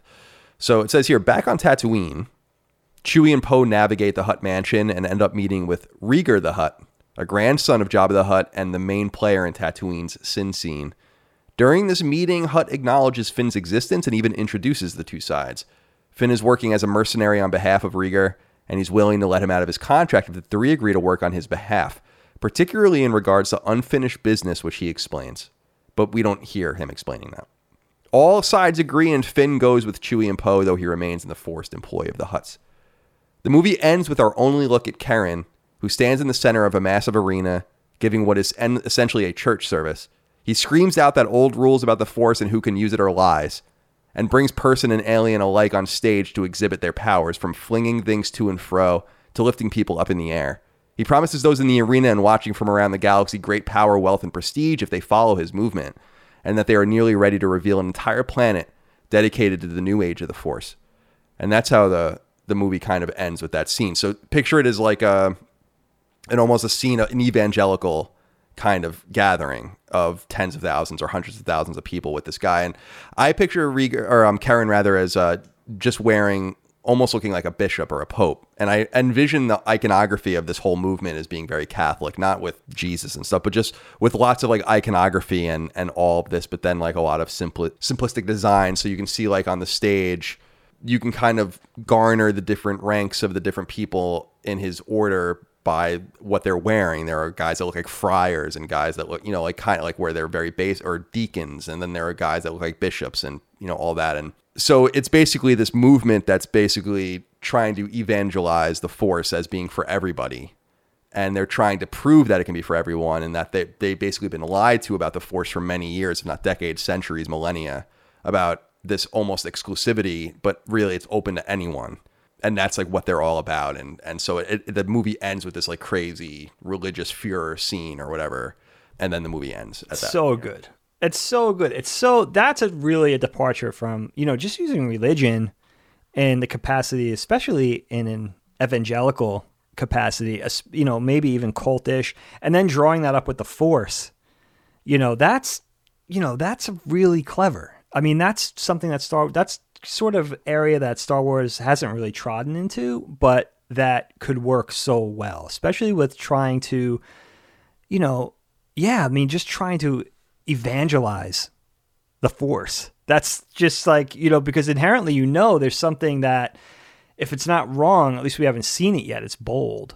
That not that it's wrong for the idea, but that people would know that that's like not the way to use the Force, but maybe it is. It's such a mysterious thing. How do you reckon that? And the people involved in that, and dude, that's really smart. I mean, that's a proper story. I mean, that's something I could see like Lucasfilm going, yeah, we could do a whole series on this, Very cool. Yeah, I appreciate it. Yeah, thank you. To me, I just like the I for some reason I was just envisioning, like when you see these church services, like these wild church services, and people are like speaking in tongues, and they're walking up to people and like making them faint, and like everyone's going crazy. That's kind of how I envision it, but like people are using the Force, right? Like doing like the little things with the Force, or like I even pictured like one guy, I don't know if it would be too hokey, like one guy strangling someone, and then Karen kind of putting his hand over his hand, like putting it down, or dude, whatever, that's amazing, and like stuff like that to maybe even indicate that he's not as insidious as it seems, although he is. Yeah, so that's kind of where my story ends. So the twins are in pursuit of Luke. Luke is with the Hale Systems company. Hale Systems works with Karen, who's their leader, who's this evangelical guy who's creating a movement behind the Force, and Chewie and Poe are working for the Hutts to try to find this turncoat so that they can find Luke. Because these two stories, by the way, are not even congruent. They don't even give a shit at this point about Karen at all. That's the other thing I should note, is that like Leia and all of the old Rebellion guys don't care about any of this. They don't even really understand the connection between all of it yet. They want to find Luke. It just so happens that they're about to collide with each other in some way. So I'm on the edge of my seat. First of all, you used the whole Luke is missing thing, which is such a draw. I mean, it's like that's the one character you want to know what the hell's going on with. So to employ that is just clever. I mean, it's just clever. What they ended up doing in the actual films was a disgrace. But starting it off that way was awesome, because that's what you're on board for. You want what's going on with Luke, of course. So, and I just love your story. I could visualize everything you're saying. It's like storyboarding itself in my head. It's all very visual. Like it's really very tactile. Like I could envision everything that's happening. Like it just, and I love the twins. I love that they're of different sort of disciplines, but they're together. That whole Param and Palom thing, where it's like, yeah, that's huge. Why couldn't they fight? I mean, that's what we could have gotten with Kylo and Rey. If they just embraced both who they were and then fought back to back, how cool would that have been? And for a while, we thought that's where that was going. And it's like, God forbid we should, think of something that amazing. It's just like, I don't know. You make it sound easy. So I just love it. Well, thanks. I think it's awesome. Yeah, I mean, you are too. And it's funny because you said, I mean, it's so ridiculous to say this seriously, but you were saying at the top, like, it's harder than it seems. And I'm like, and part of me is like, no, it's not. Like it's not easy. I mean, I don't want, I'm not going to sit here and say this. It's easy to come up with storytelling. Right. But when you see some of the things that, like, especially Lucas used to come up with, but certainly in the new prequels too, it's like, come on, or the new sequels, it's like, come on, man. It's hard to massage it. It's hard to like write a script and all of that, but it's not that hard to come up with a better idea. I do not believe that. And, no, I think you're right. I hear what you're saying about that. It's hard to consider all the pieces, because every time you define a new part of it, two more parts present themselves and you're like, okay, how am I going to fit in these pieces? So, but But broad strokes, like your thing is kicking on all cylinders for me. I mean, I don't see anything wrong with it. I mean, there's a lot of bold things that you're doing there, but I think that's what Star Wars needs. You need to ground it in the Star Wars framework, whatever that is. Again, it's hard to articulate. It's sort of a hard thing to, it's an elusive thing to put your finger on. But you did that. And then you introduced all these elements, all these creative things that haven't, you Don Drapered it a little bit. It's like, you thought outside the box and you were like, you did some stuff that hasn't been done in Star Wars before, but it still works on that level. I think that's the litmus test for Star Wars. That's the barometer and the measuring stick. So I love it, dude. So I'm going to introduce you to the new characters in my story, and then maybe a brief tail end explanation of what, how this all works. But I know you guys are getting everything. So when we meet Luke, he's training this new generation, this dozen Jedi that he's taken under his wing. He's already found them. He's already doing this informal training with them. Han and Leia are off doing their thing. Lando's doing his thing. We already have the backstory of what Vader, the wheels that Vader set into motion many years ago, and what that's going to mean. So of these 12 students of Luke, Jyn, of course, is his niece. Now, Luke's niece and an extremely precocious Force wielder. Jyn is a master of Force teleportation, with a favorite trick of hers being teleporting during a fight, then reappearing from above her opponent's head and striking downward with her saber as she descends. So we saw a little bit of Force teleportation. We saw, like, early on, Obi-Wan and Qui-Gon do that thing where they kind of, like, quick, fast, move off screen, right? But she could do it on command. She could teleport all over the place during battle, which we haven't seen before. And she could teleport up. So if she wants to teleport 20 feet up, she would probably die, but she could do that. So Jyn can also fight proficiently by levitating her lightsaber, not needing to physically hold her weapon, which frees her hands for other Force wielding. So she could basically command her lightsaber in the air if she needs to. She doesn't do it for an entire fight usually. So she could use both hands for other things, which is interesting, but she only fights with one lightsaber. Jyn inherits Luke's black robes and his green lightsaber from her uncle. The robes are way too large for her. Again, remember, she's 12. But she wears them proudly. Her quick movements make her look like a black-robed ghost, with her robe trailing behind her, creating a mesmerizing effect as she moves, because her robes are way too big. The hood's way too big. It shrouds her face, but she has to wear her uncle's thing. She's very proud of being Luke's niece.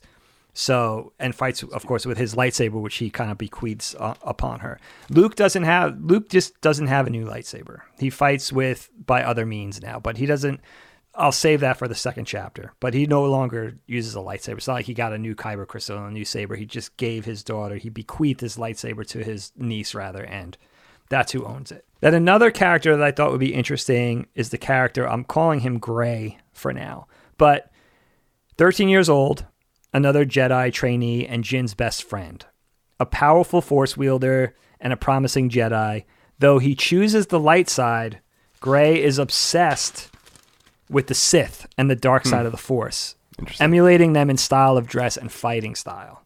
Oh, that's very interesting. So even though he's good, he's pretty much obsessed with the aesthetic. So Gray complains that the dark acolytes of the Force get to look better, cooler, and fight with better weapons. So why can't they have a little fun too? That's his whole that's his kid's whole outlook. I love that.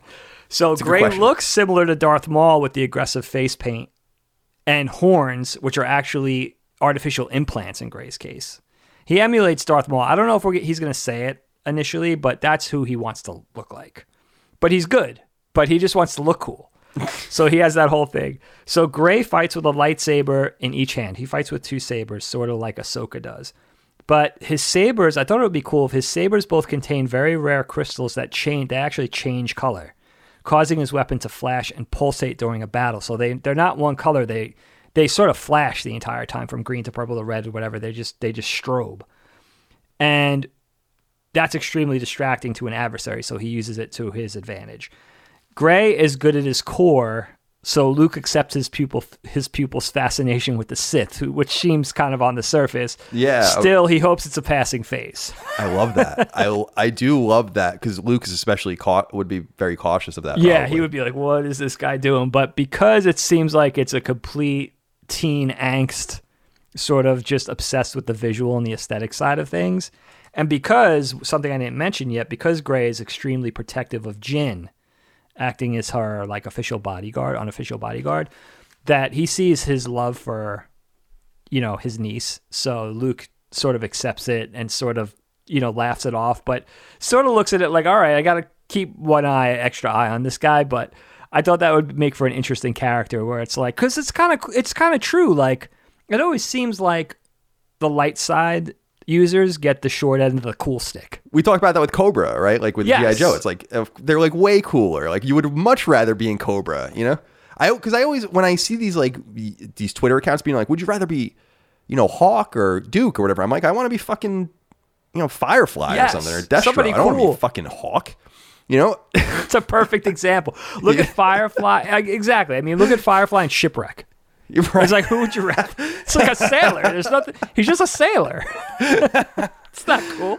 That's not cool. Cool at no all. offense to sailors, but I love it. I love this idea. I mean, you touch on so many interesting ideas, including because I love the whole thing about the Emperor almost being fearful of Vader having too much downtime, and so giving him this distraction. And then I love, and kind of being concerned with that, which is interesting. And then I love this idea of the different weapons. And do these two, I mean, they're young, but do they have like a nascent romantic connection? I didn't think that out. There is a romantic connection with other characters that I'm thinking of, but with these two, I think I would like to keep it platonic, only because that's cool. It always seems like, and I'm a victim of that too. I certainly fall into that trap too. It's like you immediately think, I just think it's a humanistic thing. You initially think like, okay, that's gonna sort of evolve and bloom into a romance, But what if it was just platonic? And what if this guy, did have some sort of dark inclinations, like your Jason and Jaina, where it's like, what if this guy did have this dark inclination, but he could just keep it at bay as a fascination and still hold on to his inherent goodness or his justice or whatever, wanting to fight against the philosophies of that, but thinking it looks cool. It seems like what a kid would do, so why not sort of, and I'm very in touch and empathetic with, I think, teenagers and kids, and being a young person, still probably not having grown up myself. So just incorporating a little bit of that. And even though there's 12, the only ones I really thought through were these 9-year-old triplets that Luke also trains.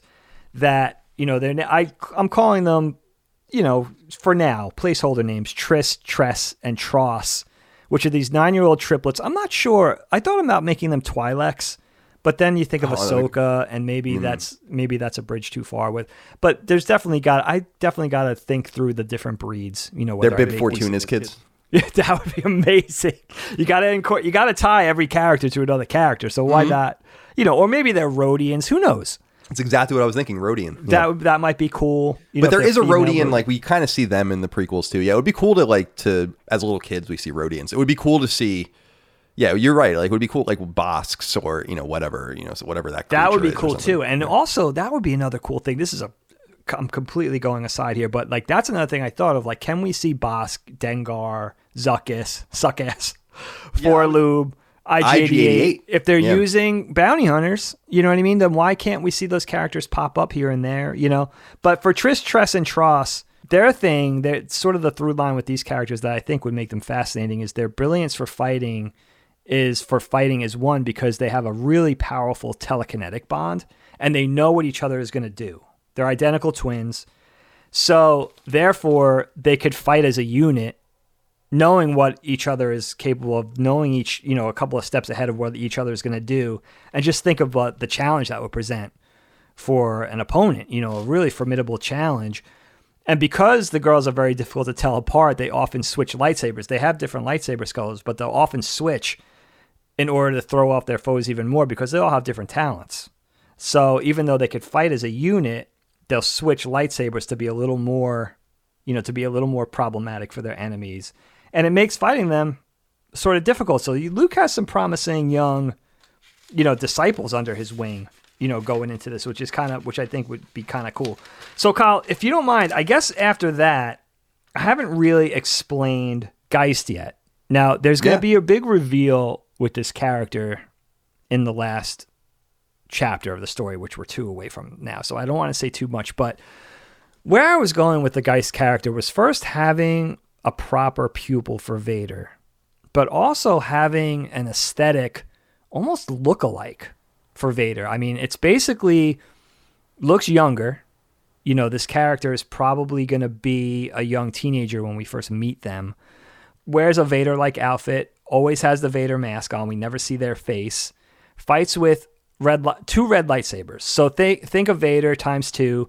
And just think about, for me, I was channeling think about a younger version of Vader. Maybe Anakin turning into Vader territory where it's a much more agile, much more aggressive, much more capable Vader. He doesn't fight like a staid samurai, fights more like Leonardo from the Ninja Turtles, very dynamic, very aggressive, very speedy, that type of thing.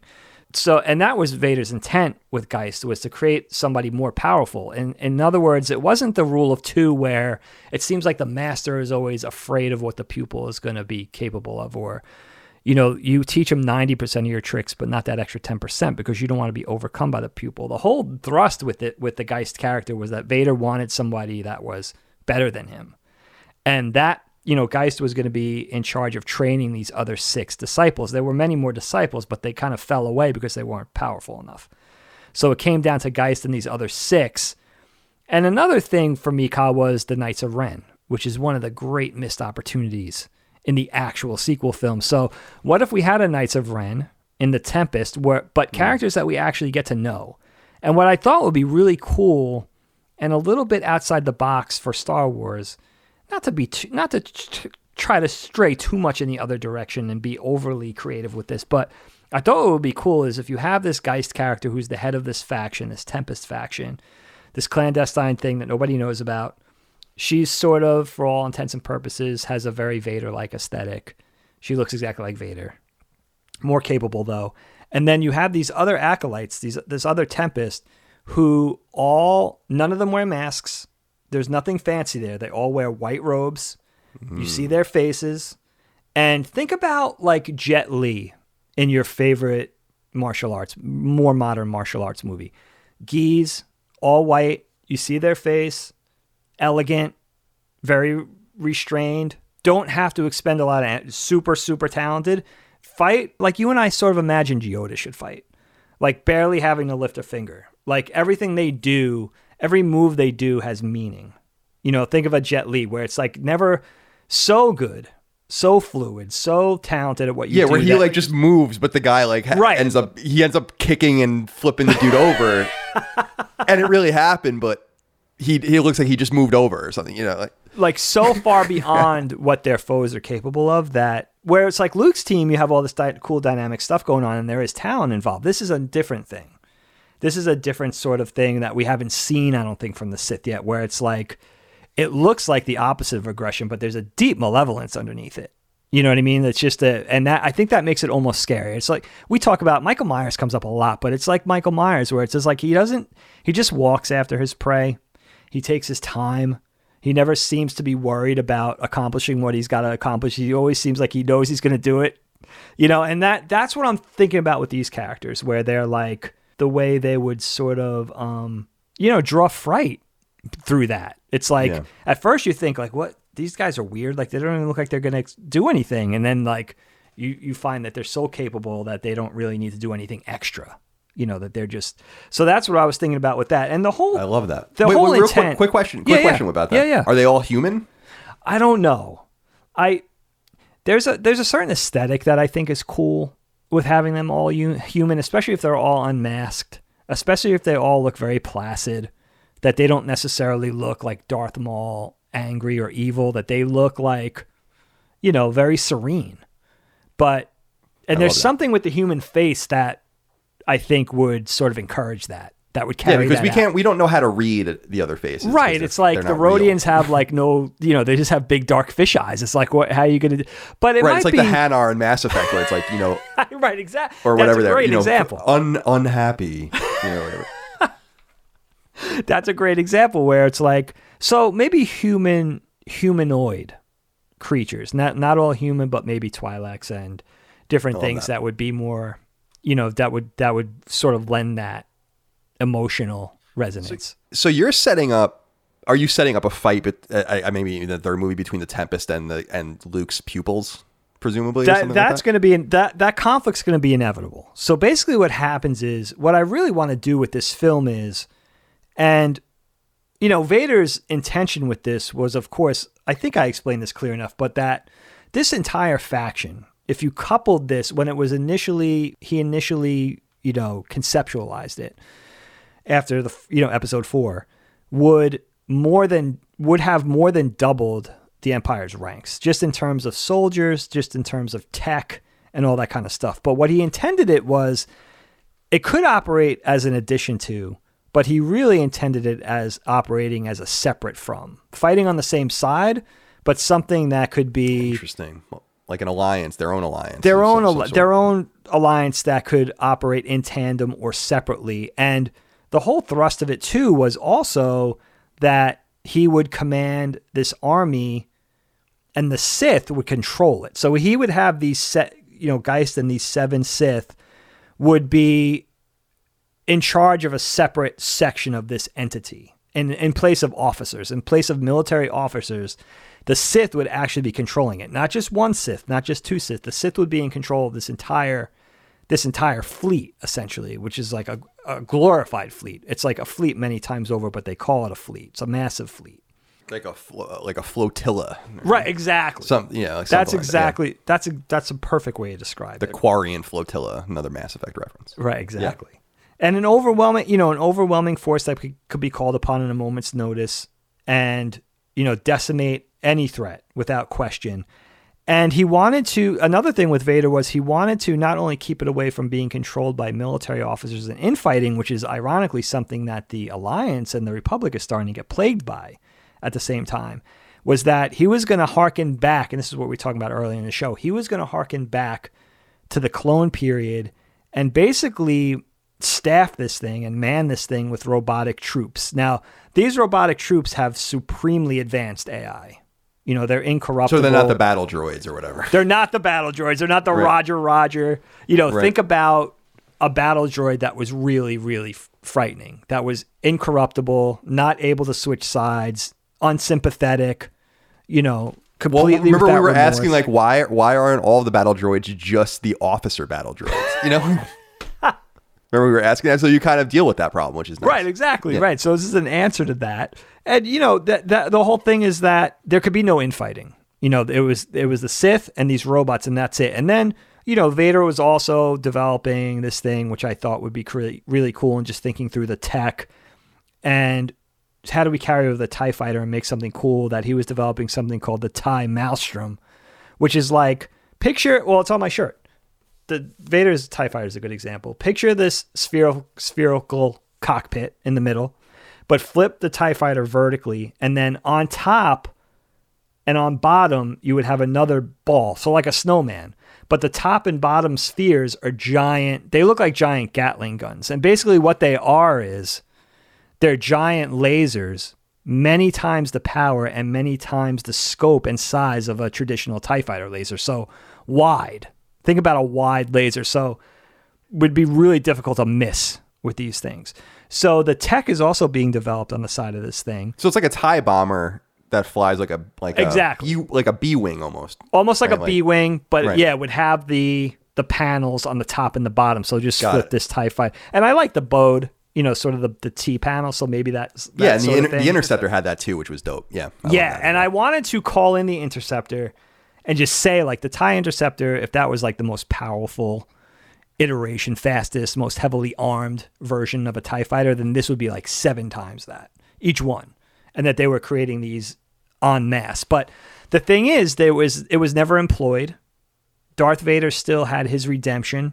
He died in his son's arms. But here's the thing, and here's something that an idea I'm really glued to that I find deeply moving, actually, is that what if Darth Vader, he had his redemption arc. It was true blue. He turned sides. Unfortunately, it was too late. He died in his son's arms. But here's the kicker.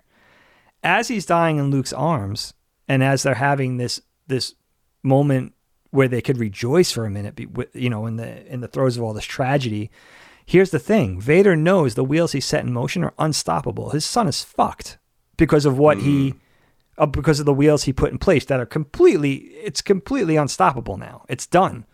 So he knows that this thing that was set in place that was never called upon is going to come to basically, it's going to come for his son and his allies and his son's allies. It's going to happen. So what if he had to go to his deathbed knowing that even though, with deep regret that he was sorry and all the pain he wrought, all the death and destruction he wrought over the years was going to be compounded only by, the worst death and destruction to come of something that the brainchild that he created that he could now not stop. Yeah, because he can't no longer, if you were alive, blame the emperor or something like exactly. that. It's really his own. It's his thing. It was his brainchild, and it came as the result of his rage. And I think rage and anger is going to be a big theme, not just with Vader and Geist, but with the Jyn character and what happened. So basically, I want the first maybe 3/4 or 70% of this movie to be upbeat, reintroduce. It's going to be flashbacks. You're going to see what Vader did. That's got to be a big storytelling component of what these wheels that he put into motion many years ago, and this plan that would, in his anger, in his deep anger, would prevent this from ever happening again, and double down on the Empire ever failing again. And maybe the Emperor once, giving his leave, giving his consent, but maybe once he got wind of what it really would be, maybe the Emperor was a little threatened by it, which is a reason why he forbid Vader to employ it. And, Vader's regret and his guilt, but also the fact that you have this unstoppable thing coming. You think this is such a time of growth and prosperity and happiness and joy for the rebellion, for the Alliance, for our heroes, for the training of this new group that looks like if anything goes wrong, this new group is certainly savvy. Look at what these kids are capable of, these young kids that are going to grow up to be the next great protectors of the universe and everything. For the first 70 or 75% of the film, we could see the Vader flashbacks. We could see the Luke flashbacks at Dagobah, but then we just see Luke training these guys. We see Han and Lando together again. We see Leia doing her thing. It's all upbeat. And then what happens is they find this thing, and I'm not going to go into what it is yet because this is going to be what chapter 2 is going to be, but they find this enormous entity, let's say, that is off the charts just in terms of scale. They know it's unnatural. Maybe it's a scouting mission. Maybe, Owen and Han and Chewie and Lando are out and they find this thing. And they're like, it's too big. It's off the radar. Huge, first of all. They have no idea what it is, but they know it's unnatural. And this is a part of Vader's plan that I'm not going to explain yet. And this was one of my biggest red flags for me was, do we create another super weapon? And if so, how can we really set this thing apart from what's come before? And that's essentially what this thing is. But it's something like we've never talked about in Star Wars before. And there'll be a great reveal of what it is and what it's capable of. And the fact that it just spells doom for everything. There's essentially going to be no way to beat this thing. And they come across it. And what transpires is Geist murdering the Owen character. And basically the way that sort of sets off an entire new conflict behind this evil faction and, who was waiting for their revenge, and it kind of fell in their lap and not really knowing how to maneuver. That's why it took 15 years. It was like being a little bit rudderless without Vader and trying to figure out how do we reveal ourselves. We're dealing with a powerful entity in the Alliance now. It's different than it was. How do we do it? What do we do? Geist is still really young. So they were kind of biding their time, but the vengeance sort of fell into their lap by the faction, this group of the rebellion finding them before it was time. And the fact that Owen was murdered and what it does to Jyn, the emotions that it sets off in this young girl character, and the fact that her and her contingent are so strong that nobody could stop them from doing what they want to do. Their hearts are in the right place. They want vengeance because their brother, her brother was murdered. And who did this? And it just sparks off an entire new conflict now. And something with young kid characters. And they explore this a little bit with the actual sequel films, but breaking from what Luke is advising and going out and doing what they have to do. So in essence, creating a three-pronged war. It's also another echo of the way Luke treated Yoda. Yes, exactly. Sort of jumping off before it was time, half-cocked, whatever, however you want to define it. And how at the end of this film, it's going to go from really upbeat to like really dire. And the way Jyn is, Luke is concerned that if Jyn goes and seeks anger, not only this is a complete mysterious thing that they're fighting. Luke and nobody else has no idea what this is. Not only might she be ended, but the rage may turn her, and Luke having to deal with that all over again, and seeing what happened to his father and all that kind of stuff. And Jyn and a certain contingent of Luke's trainees going off and starting their own thing in the name of vengeance, which is, you could say, is sympathetic. It's rightful, but Luke and a certain part of his trainees staying behind and not being a part of that, and the perceived betrayals on both sides and all that kind of stuff. That. And there's just the way that whole thing kicks into the second chapter. That's good shit. And the cliffhangers of what this super weapon's going to be, and exactly what this Tempest, faction is capable of, and all that kind of stuff. That makes sense. I love it. I'm smitten with this. I think it's awesome. I think this. Oh, I'm so glad, dude. What you're writing sounds like more of the proper sequels. I'm almost writing in really looking at it now and listening to your ideas. I'm almost writing like a spin-off, like one of the spin-off, like Rogue One type movies, because I've walked away from so much of the established, like no lightsaber in this one. There'll obviously be in the others. I love that. But also I'm missing some motions here. I'm looking at my piece now and looking at some of my notes that I wrote down. Like, I don't have any space battle. I feel like you probably need that. There's no culmination or even murder in this movie. So I feel like I am in my third act missing the culminating piece that segues into the second film. But I knew that I just wanted the action to be kinetic and move into, as they often do, move into the sequel in a way that I don't know that A New Hope could really do, because it wasn't obvious to Lucas at that time that he was going to get a second shot. So it had to remain this self-contained movie. But sure. We know Star Wars, we're going to get 3 shots, right? So we don't really need to do anything in this movie per se, other than set up everything so the second movie can be this really crazy thing where everyone's in motion, and then the third one can be the culminating effect of that. Because when you really think about episode 4, it's like, yeah, the Death Star and all of that, but you almost kind of wish that there could have been a way where there was only one Death Star and that it was at the end of Jedi, and that there was something else, and maybe they could have connected those two movies in a way that didn't make them redundant, where we're, like we said, almost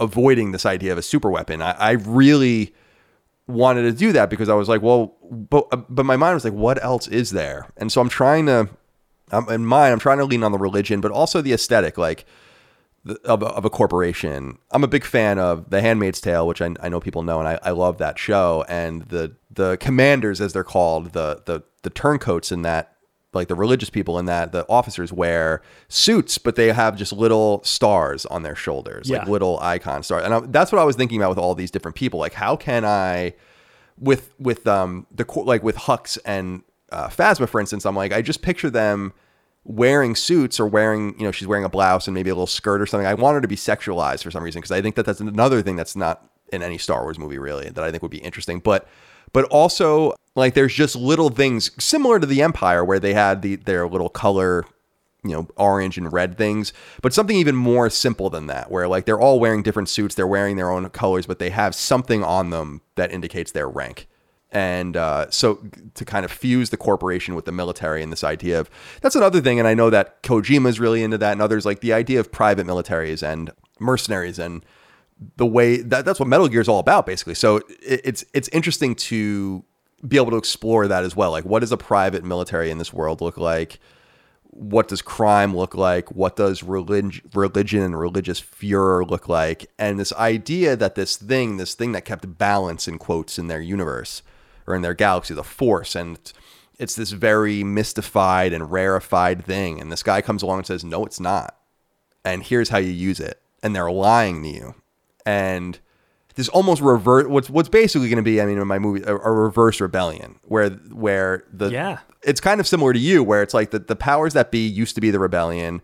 they're now fighting off this other group that happens to be this religious, this like crazy religious group that's trying to like, in their minds, liberate the galaxy from this idea that the Force isn't for everyone. And a big inspiration for that is, of course, Protestantism, which was the whole idea really that like you didn't need priests to read Latin, and you could read it was a big deal in the 14 or 1500s to read a Bible in English. I mean, that was not something you were allowed to do as a Catholic, you know? So So I'm trying to see like how can that be taken advantage of in this galaxy where it's almost like this bottom up movement, this French Revolution type movement, or this Bolshevik like movement that's around religion, you know, and this idea that we can all access the Force. And that's why I have such a strong vision for that last scene, that last few minutes with Karen in the arena or whatever, where everyone is like using the Force and like, what's going on here? And are they really using the Force, and how are they manipulating? Well,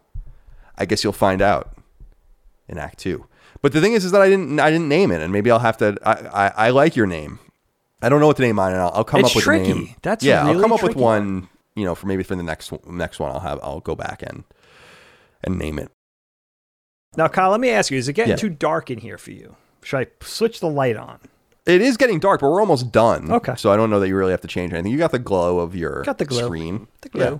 So don't worry about it. We're still figuring this all out, because Big and I both have offices. Well, it's worth noting we both have offices that have natural light and then artificial light, so it's hard to segue. We record in the afternoon, so yes. So the light's changing. So we'll be better about that in the future. But I don't really have, for this one, I don't really have anything else. I mean, I'm excited to go into the second act just because I feel like that's where we can really flesh this out and have some real conflict. Definitely. Which mine is gonna certainly have that, but I'm glad of where I cut it off. I like cutting it off with those 3 prongs, the twins, Chewie and Poe, and the turncoat, and then Karen, the prophet, the religious prophet. I'm compelled. And this corporation that supports him, ostensibly supports him. Yeah, I think it's awesome, dude. I really do. I think it's really compelling, and again, really sort of defines itself in my head. I visualize all the elements, and I love the characters. The characters are so important. It's such an important, to anchor the story to the characters. And I think that's what we talk about with a character like Rey.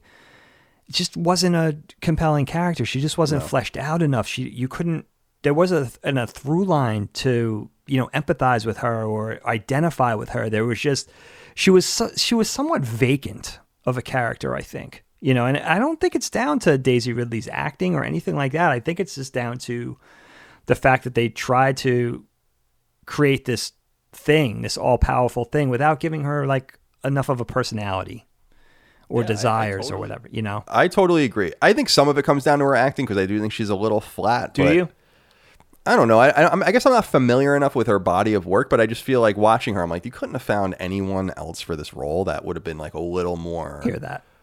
I almost wanted someone a little more Luke-ish, Yeah. Where it's like a little more starry-eyed and a little more bewildered. And maybe that's well said. Asking too much familiarity, and they tried something different, and I appreciate that. But you can also tell that it wasn't all supposed to be on her. Right. And I feel like by the end, it was all on her, and it really would have been wiser for them to split that up in a very Han and Luke way between Poe and Poe too. Poe too. You want to bring Han, Leia, and Luke in, then you really have a Poe.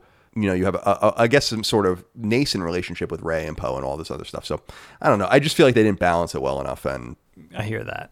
It sucks. And Finn was just so interesting. So it's worth noting in my movie, like Finn, black guy, same act. You could say same actor, all of that. Like I envision the shared elements the same. Okay. And then I envision these other characters as someone different. So yeah, I got to massage it a little bit more. I'm curious. I've never written fan fiction either. In fact, I'm pretty opposed to fan fiction, not its existence, but just doing it. I'm like, and I know Stephen King and others have talked about this, where it's like, well, what are you doing? Like, why don't you write your own stories? Like, what is it? You're talented enough per se to write something, so why don't you make your own story up? Right. I'm not a huge fan of it. No offense to people that are. So this was really my first experience in any real way writing what is essentially fan fiction. Yeah. We come up with these ideas all the time, but I actually wrote it down. And so that, I got to say, this was my first experience doing that. And it was interesting. How was it for you? Yeah, me too. I mean, I don't really besides like working at Sesame Street and writing for writing stuff for Oscar or Elmo. Right, but that's authorized. Like you're authorized. Like Exactly. that's real Oscar. Right. That's real. It's different here. Good like point. this isn't. That's a good point. That's a good distinction for sure. Yeah. Like you're first endorsed time. you're writing Right, the exactly. real thing. That's my job. Right. But yeah, no, it's I find it. Yeah, I don't think I would be naturally drawn to it like you. I think I would be naturally drawn to trying to create my own things. But it was a kind of a fun challenge, especially with Star Wars, especially since the inception for a lot of us, not for all of us, but since, the Phantom Menace came out, where we were just, perpetually let down by Star Wars films, and trying to take on the exercise and the challenge for ourselves. I think it's a lot of fun. I think it's easy to think of the broad strokes. Working your way in and filling in all the details could be a little more difficult. Accounting, trying to account for everything, trying to not let anything slip through the cracks. That's a little tougher. But, it was also fun for me in my story, realizing that I was being a little bit of an apologist for the Empire, because if you think about Star Wars, it was like, I love the imagery of the second Death Star, that incomplete, larger Death Star, and that the fact that it's functional, even though it's still being constructed and all that. But it's a little kind of cockamamie for the Empire to have the first Death Star destroyed and then do the same thing over again. So to have Vader in there and say like, look, we're gonna do something else as well, is really being an apologist for the Empire as a whole. So yeah, like their poor strategy and their bravado. Yeah, it's it's like, it's in hindsight, it's completely insane. I mean, it's insane. Like you said, the best part of the second Death Star is looking at the second Death Star, because exactly. when you really think about it, it's like, why would you do this again? But I mean, not much time passes between the first Death Star and the second one, so No. they could say like, well, we had another one. It's very much like Contact, the Carl Sagan book, for anyone that's read it, or the movie if you've seen it, where the first device that sends them into space gets destroyed, and then in secret a second one is being built the whole time. It reminds me a little bit of that, but that was after Star Wars, but it is a little dumb. It's crazy. And then, they do it again, or the First Order does it again with Star that Killer was, Base. To me, I was like, come on, man. But this time it's powered by the sun. It's like, yeah, but so what? Like, it doesn't matter. It's still a giant laser. And, with Return of the Jedi's second Death Star too, it's the same thing. Like, they exploit a weakness, they go destroy that weakness. It's not a thermal exhaust port, an event. This time it's like some capacitor that you have to fly into but it's like, so the fact that Vader, this is really a boost for Vader, my story, because it's like, all right, Vader realized that this might not be enough, and maybe we need to have a plan B in place. So that was a lot of fun too. But I realize a lot of it has to do with, the tragedy of Vader, which I think is really, I guess, I don't know, there's probably part of me that we never saw enough of it, because Vader is redeemed, right? He goes through his whole redemption, and then he dies, and we get it for like 3 minutes. But we saw Vader leading up to that over 3 films, so it's like, I want a little more. It's so tragic, how it ends, and it's in that hangar, everything's collapsing, and Luke's cradling him in his arms, and Vader's sitting there looking like Humpty Dumpty, and he's just like, I'm so sorry, this sucks. But then to compound it even further by, this whole other thing, and this whole other, sort of this other death and destruction that's eventually going to be wrought as a result of, his anger. That's really what it is. It's all down to Vader's anger. The whole thing, if in my story, is that, he got pissed off when the first Death Star was destroyed, and it was like, never again is this going to happen. And then just went off the reservation and created this death machine, basically. And it's interesting too. I mean, he's working on behalf of Tarkin and the Emperor in this capacity, but kind of puts even Rogue One into some, or the beginning of A New Hope into some context in your story, because it's like, why is he so passionate about making sure this doesn't get into the wrong hands? He understood the ramifications before the Death Star was even destroyed. So great point. It's cool, man. I'm really, I like this exercise. It was fun. I'm envisioning some of my characters, and the Hutts and their I picture this opulent mansion, and I picture him having like, a Twi'lek major domo and all that kind of stuff, and like a lot of the same the skiff guard type outfits and all that. I want all of that, and the sexy dancing girls. And this is where I was like, maybe you see IG-88 or something here, or something in the background. But that would be cool. Those echoes are important. Those echoes are key. Who knows, man? Maybe Jon Favreau will watch this, and he'll say they'll do like a what if series for Disney, and we could do like an alternate, sequel trilogy. They could put it in the Legends thing. They don't have to call it. We'll canon. call it the good sequel trilogy. That's fair. I think that's perfectly fair. Well, that was fun. I'm so glad that you came up with the idea, Dake, to split this up because I don't even know what we would have done. Yeah, I think it's good. Yeah, well, you came up with the brilliant brainchild of doing the crawl, which I think is a great way to encapsulate. And then, yeah, I said, you know what? I was writing so much. I was like, you know what? We could probably split this, especially because it's a fan topic. Supposedly, you guys want to see this. You may rethink it now, but, we could draw this out into 3 episodes and, a little bit of cliffhangers in between. Yeah. So that'd be fun. I think they're going to like this. So do you have any, before we wrap it up, do you have any closing comments, anything left unsaid? No, not really. Just, we got a dad joke. Yeah, of course. I know that. But I just wanted to make sure that we didn't, we've touched on everything that you wanted to kind of leave for your film, Dawn of Ghosts. Episode 7, Dawn of Ghosts. So we have to come up with one for yours. I came up with some really bad ones. I came up with one for this, actually, that was already a Star Wars book, which I didn't read. I checked. Again, I was apprehensive about that because you want to be true to your vision. You don't want to be restricted by what's out there already just because it happens to be a coincidence, like with the Darth Geist thing. But I checked. And then I said, all right, I could do better than that anyway. And then I came up with Dawn of Ghosts, which I think, and also if you list out the initial, the existing Star Wars movies and the titles, you have to make sure you're not too repetitive. You don't want to use Revenge again. You don't want to use, you don't want to use Return again. You don't want to use Phantom New or again. Like yeah. Phantom is a tough one. Did you see that? There's a movie. I should send it to you. There's some sort of YouTube video or something where someone explains why all of the movie names are wrong, but assigns each of the names to a different one, and it makes perfect sense. Oh, that's interesting. So just flips them around. Is this one, and Return of the Jedi is this one, and all. Yeah, it's pretty. I'm gonna look for that. I'm gonna write that down. Yeah. All right, Dig. Well, I'm all set too. So let's end it as we always do with a dad joke. All right, my friend. We have a very special dad joke today, Kyle. Not only is it a Star Wars dad joke, but it is from someone very important to us, Ms. Allie Moriarty, our sister. Yes.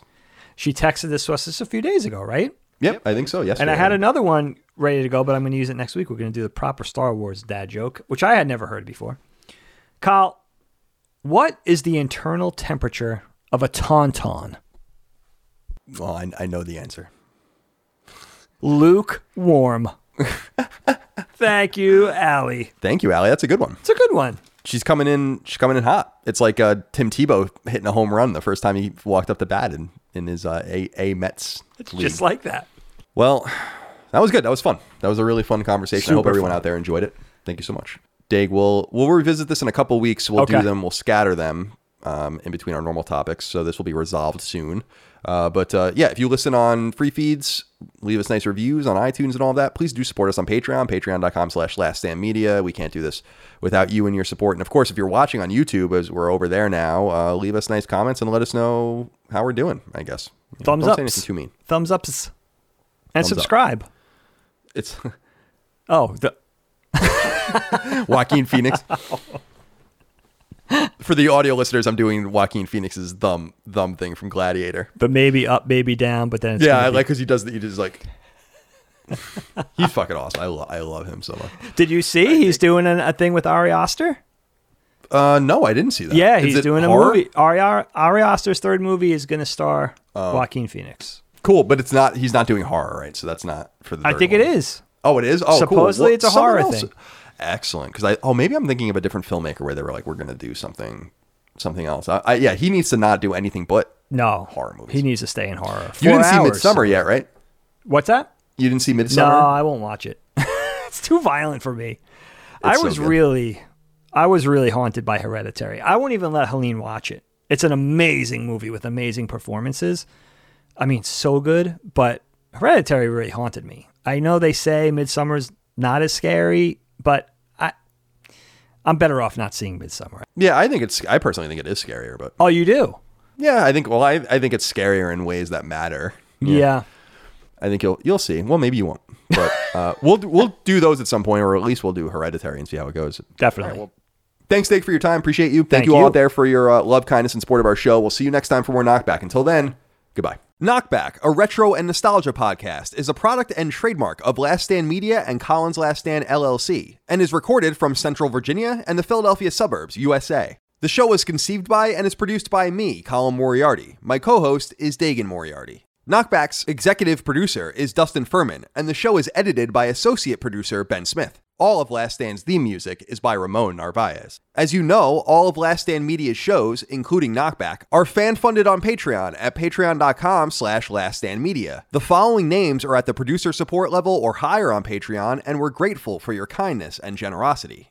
Gregory Slavinsky, Andrew Morgan, Stephen Nieder, Ross Marenka, Zach Parsley, Miguel A. Brewer, Morgan Ashley, Ben, Azan, Michael Vecchio, Jerome Ferreira, SL the FMA, Jorge Palomino, Enrique Perez, Daniel Diamore, Brad Cooley, Jeremy Key, Patrick Leslie, Talisman, David Waters, Joshua Martin, Robbie Nauman, William Holbert, Chris Buston, Betty Ann Moriarty, Tyler Hook, Colin Jewell, Daniel Johnson, Zach Bonham, An Unofficial Controller Podcast, Ethan Davies, Jay Getter, Jeff Mercado, Galja, Of Fortuna, Boots, Tyler Brown, Megadet, Gavin Newland, Saul Balgazar, Raul Melendez, Kevin Singh, Jackson Vernon, Eric Harden, Matt Martin, Adam Barnes, Rodney Coleman, Chris Moore, Auntie Kinnanen, Chris Galvin, Mason Cadillac, Ollie Fritz, Chris Buston, Zach Allen, George Anthony Nunez, Kyle Hagel, Christopher, Colin Love, Daryl E. Naiman, Ryan R. Kittredge, Toby Ryland, Michael S., Damon Weathers, Tom Cargill, Richter 86, Hofeldian, Barrett Boswell, Christopher DeVayo, Chris Morton, Kevin Komaki, Blake Israel, Sean Mason, Josh Gravelick, Brian Chand, Organic Produce, Isaac Wassman, Stephen Insler, Mubarak, Carlos Algarit, Richard Hebert III, Miranda Grubba, Ray Leja, David Castanez, Donnie Nolan, Josh Yeager, Matthew Cooper, Toothless Gibbon, Martin Beck, Gavin, Joe Andrzejczyk, Nathan R., Joe McPartlin, Christopher Moore, Jacob Bell, Lawrence F. Prokop, Denise Uzel, Colin Davenport, David Everett, Eric Finkenbeiner, Lou and Ray Loper, Dylan Burns, Malachi Wall, John Schultz, David Chestnut, Yusuf, Anton K., Alan Trembley, Tyler Bello, Ryan T. Mandel, Tony Zuniga, Sean Battershaw, Max Lazos, Robbie Hensley, Alex Cabrera, Lennon Brixey, Holly Blakemore, Corey Wyatt, James Kinslow III, Hugo's Desk, Peter Reynolds, William O'Carroll, Jonathan Collins, Jesper Jansen, Phil Crone, Throw 7, Adam Nix, Josh McKinney, Michael Gates, Alex Gates, Ryan Robertson, Sean Chandler, Petro Rose, Lockmore, Gio Corsi, Greg Lotta, Gerald Pennington, Justin Wagaman, Paul Joyce, Chad Lewis, Matt Hazelbaker, Todd Paxton, Joshua Smallwood, Shane Rayum, Spencer Brand, Don Lee, John Cordero, Greg Juliffs, Keith A. Lewis, Marius Garson Peterson, Tyler Harris, Matthew Purdue, Patrick Harper, Mad Mock Media, Jonathan Rice, and Casual Misfits Gaming.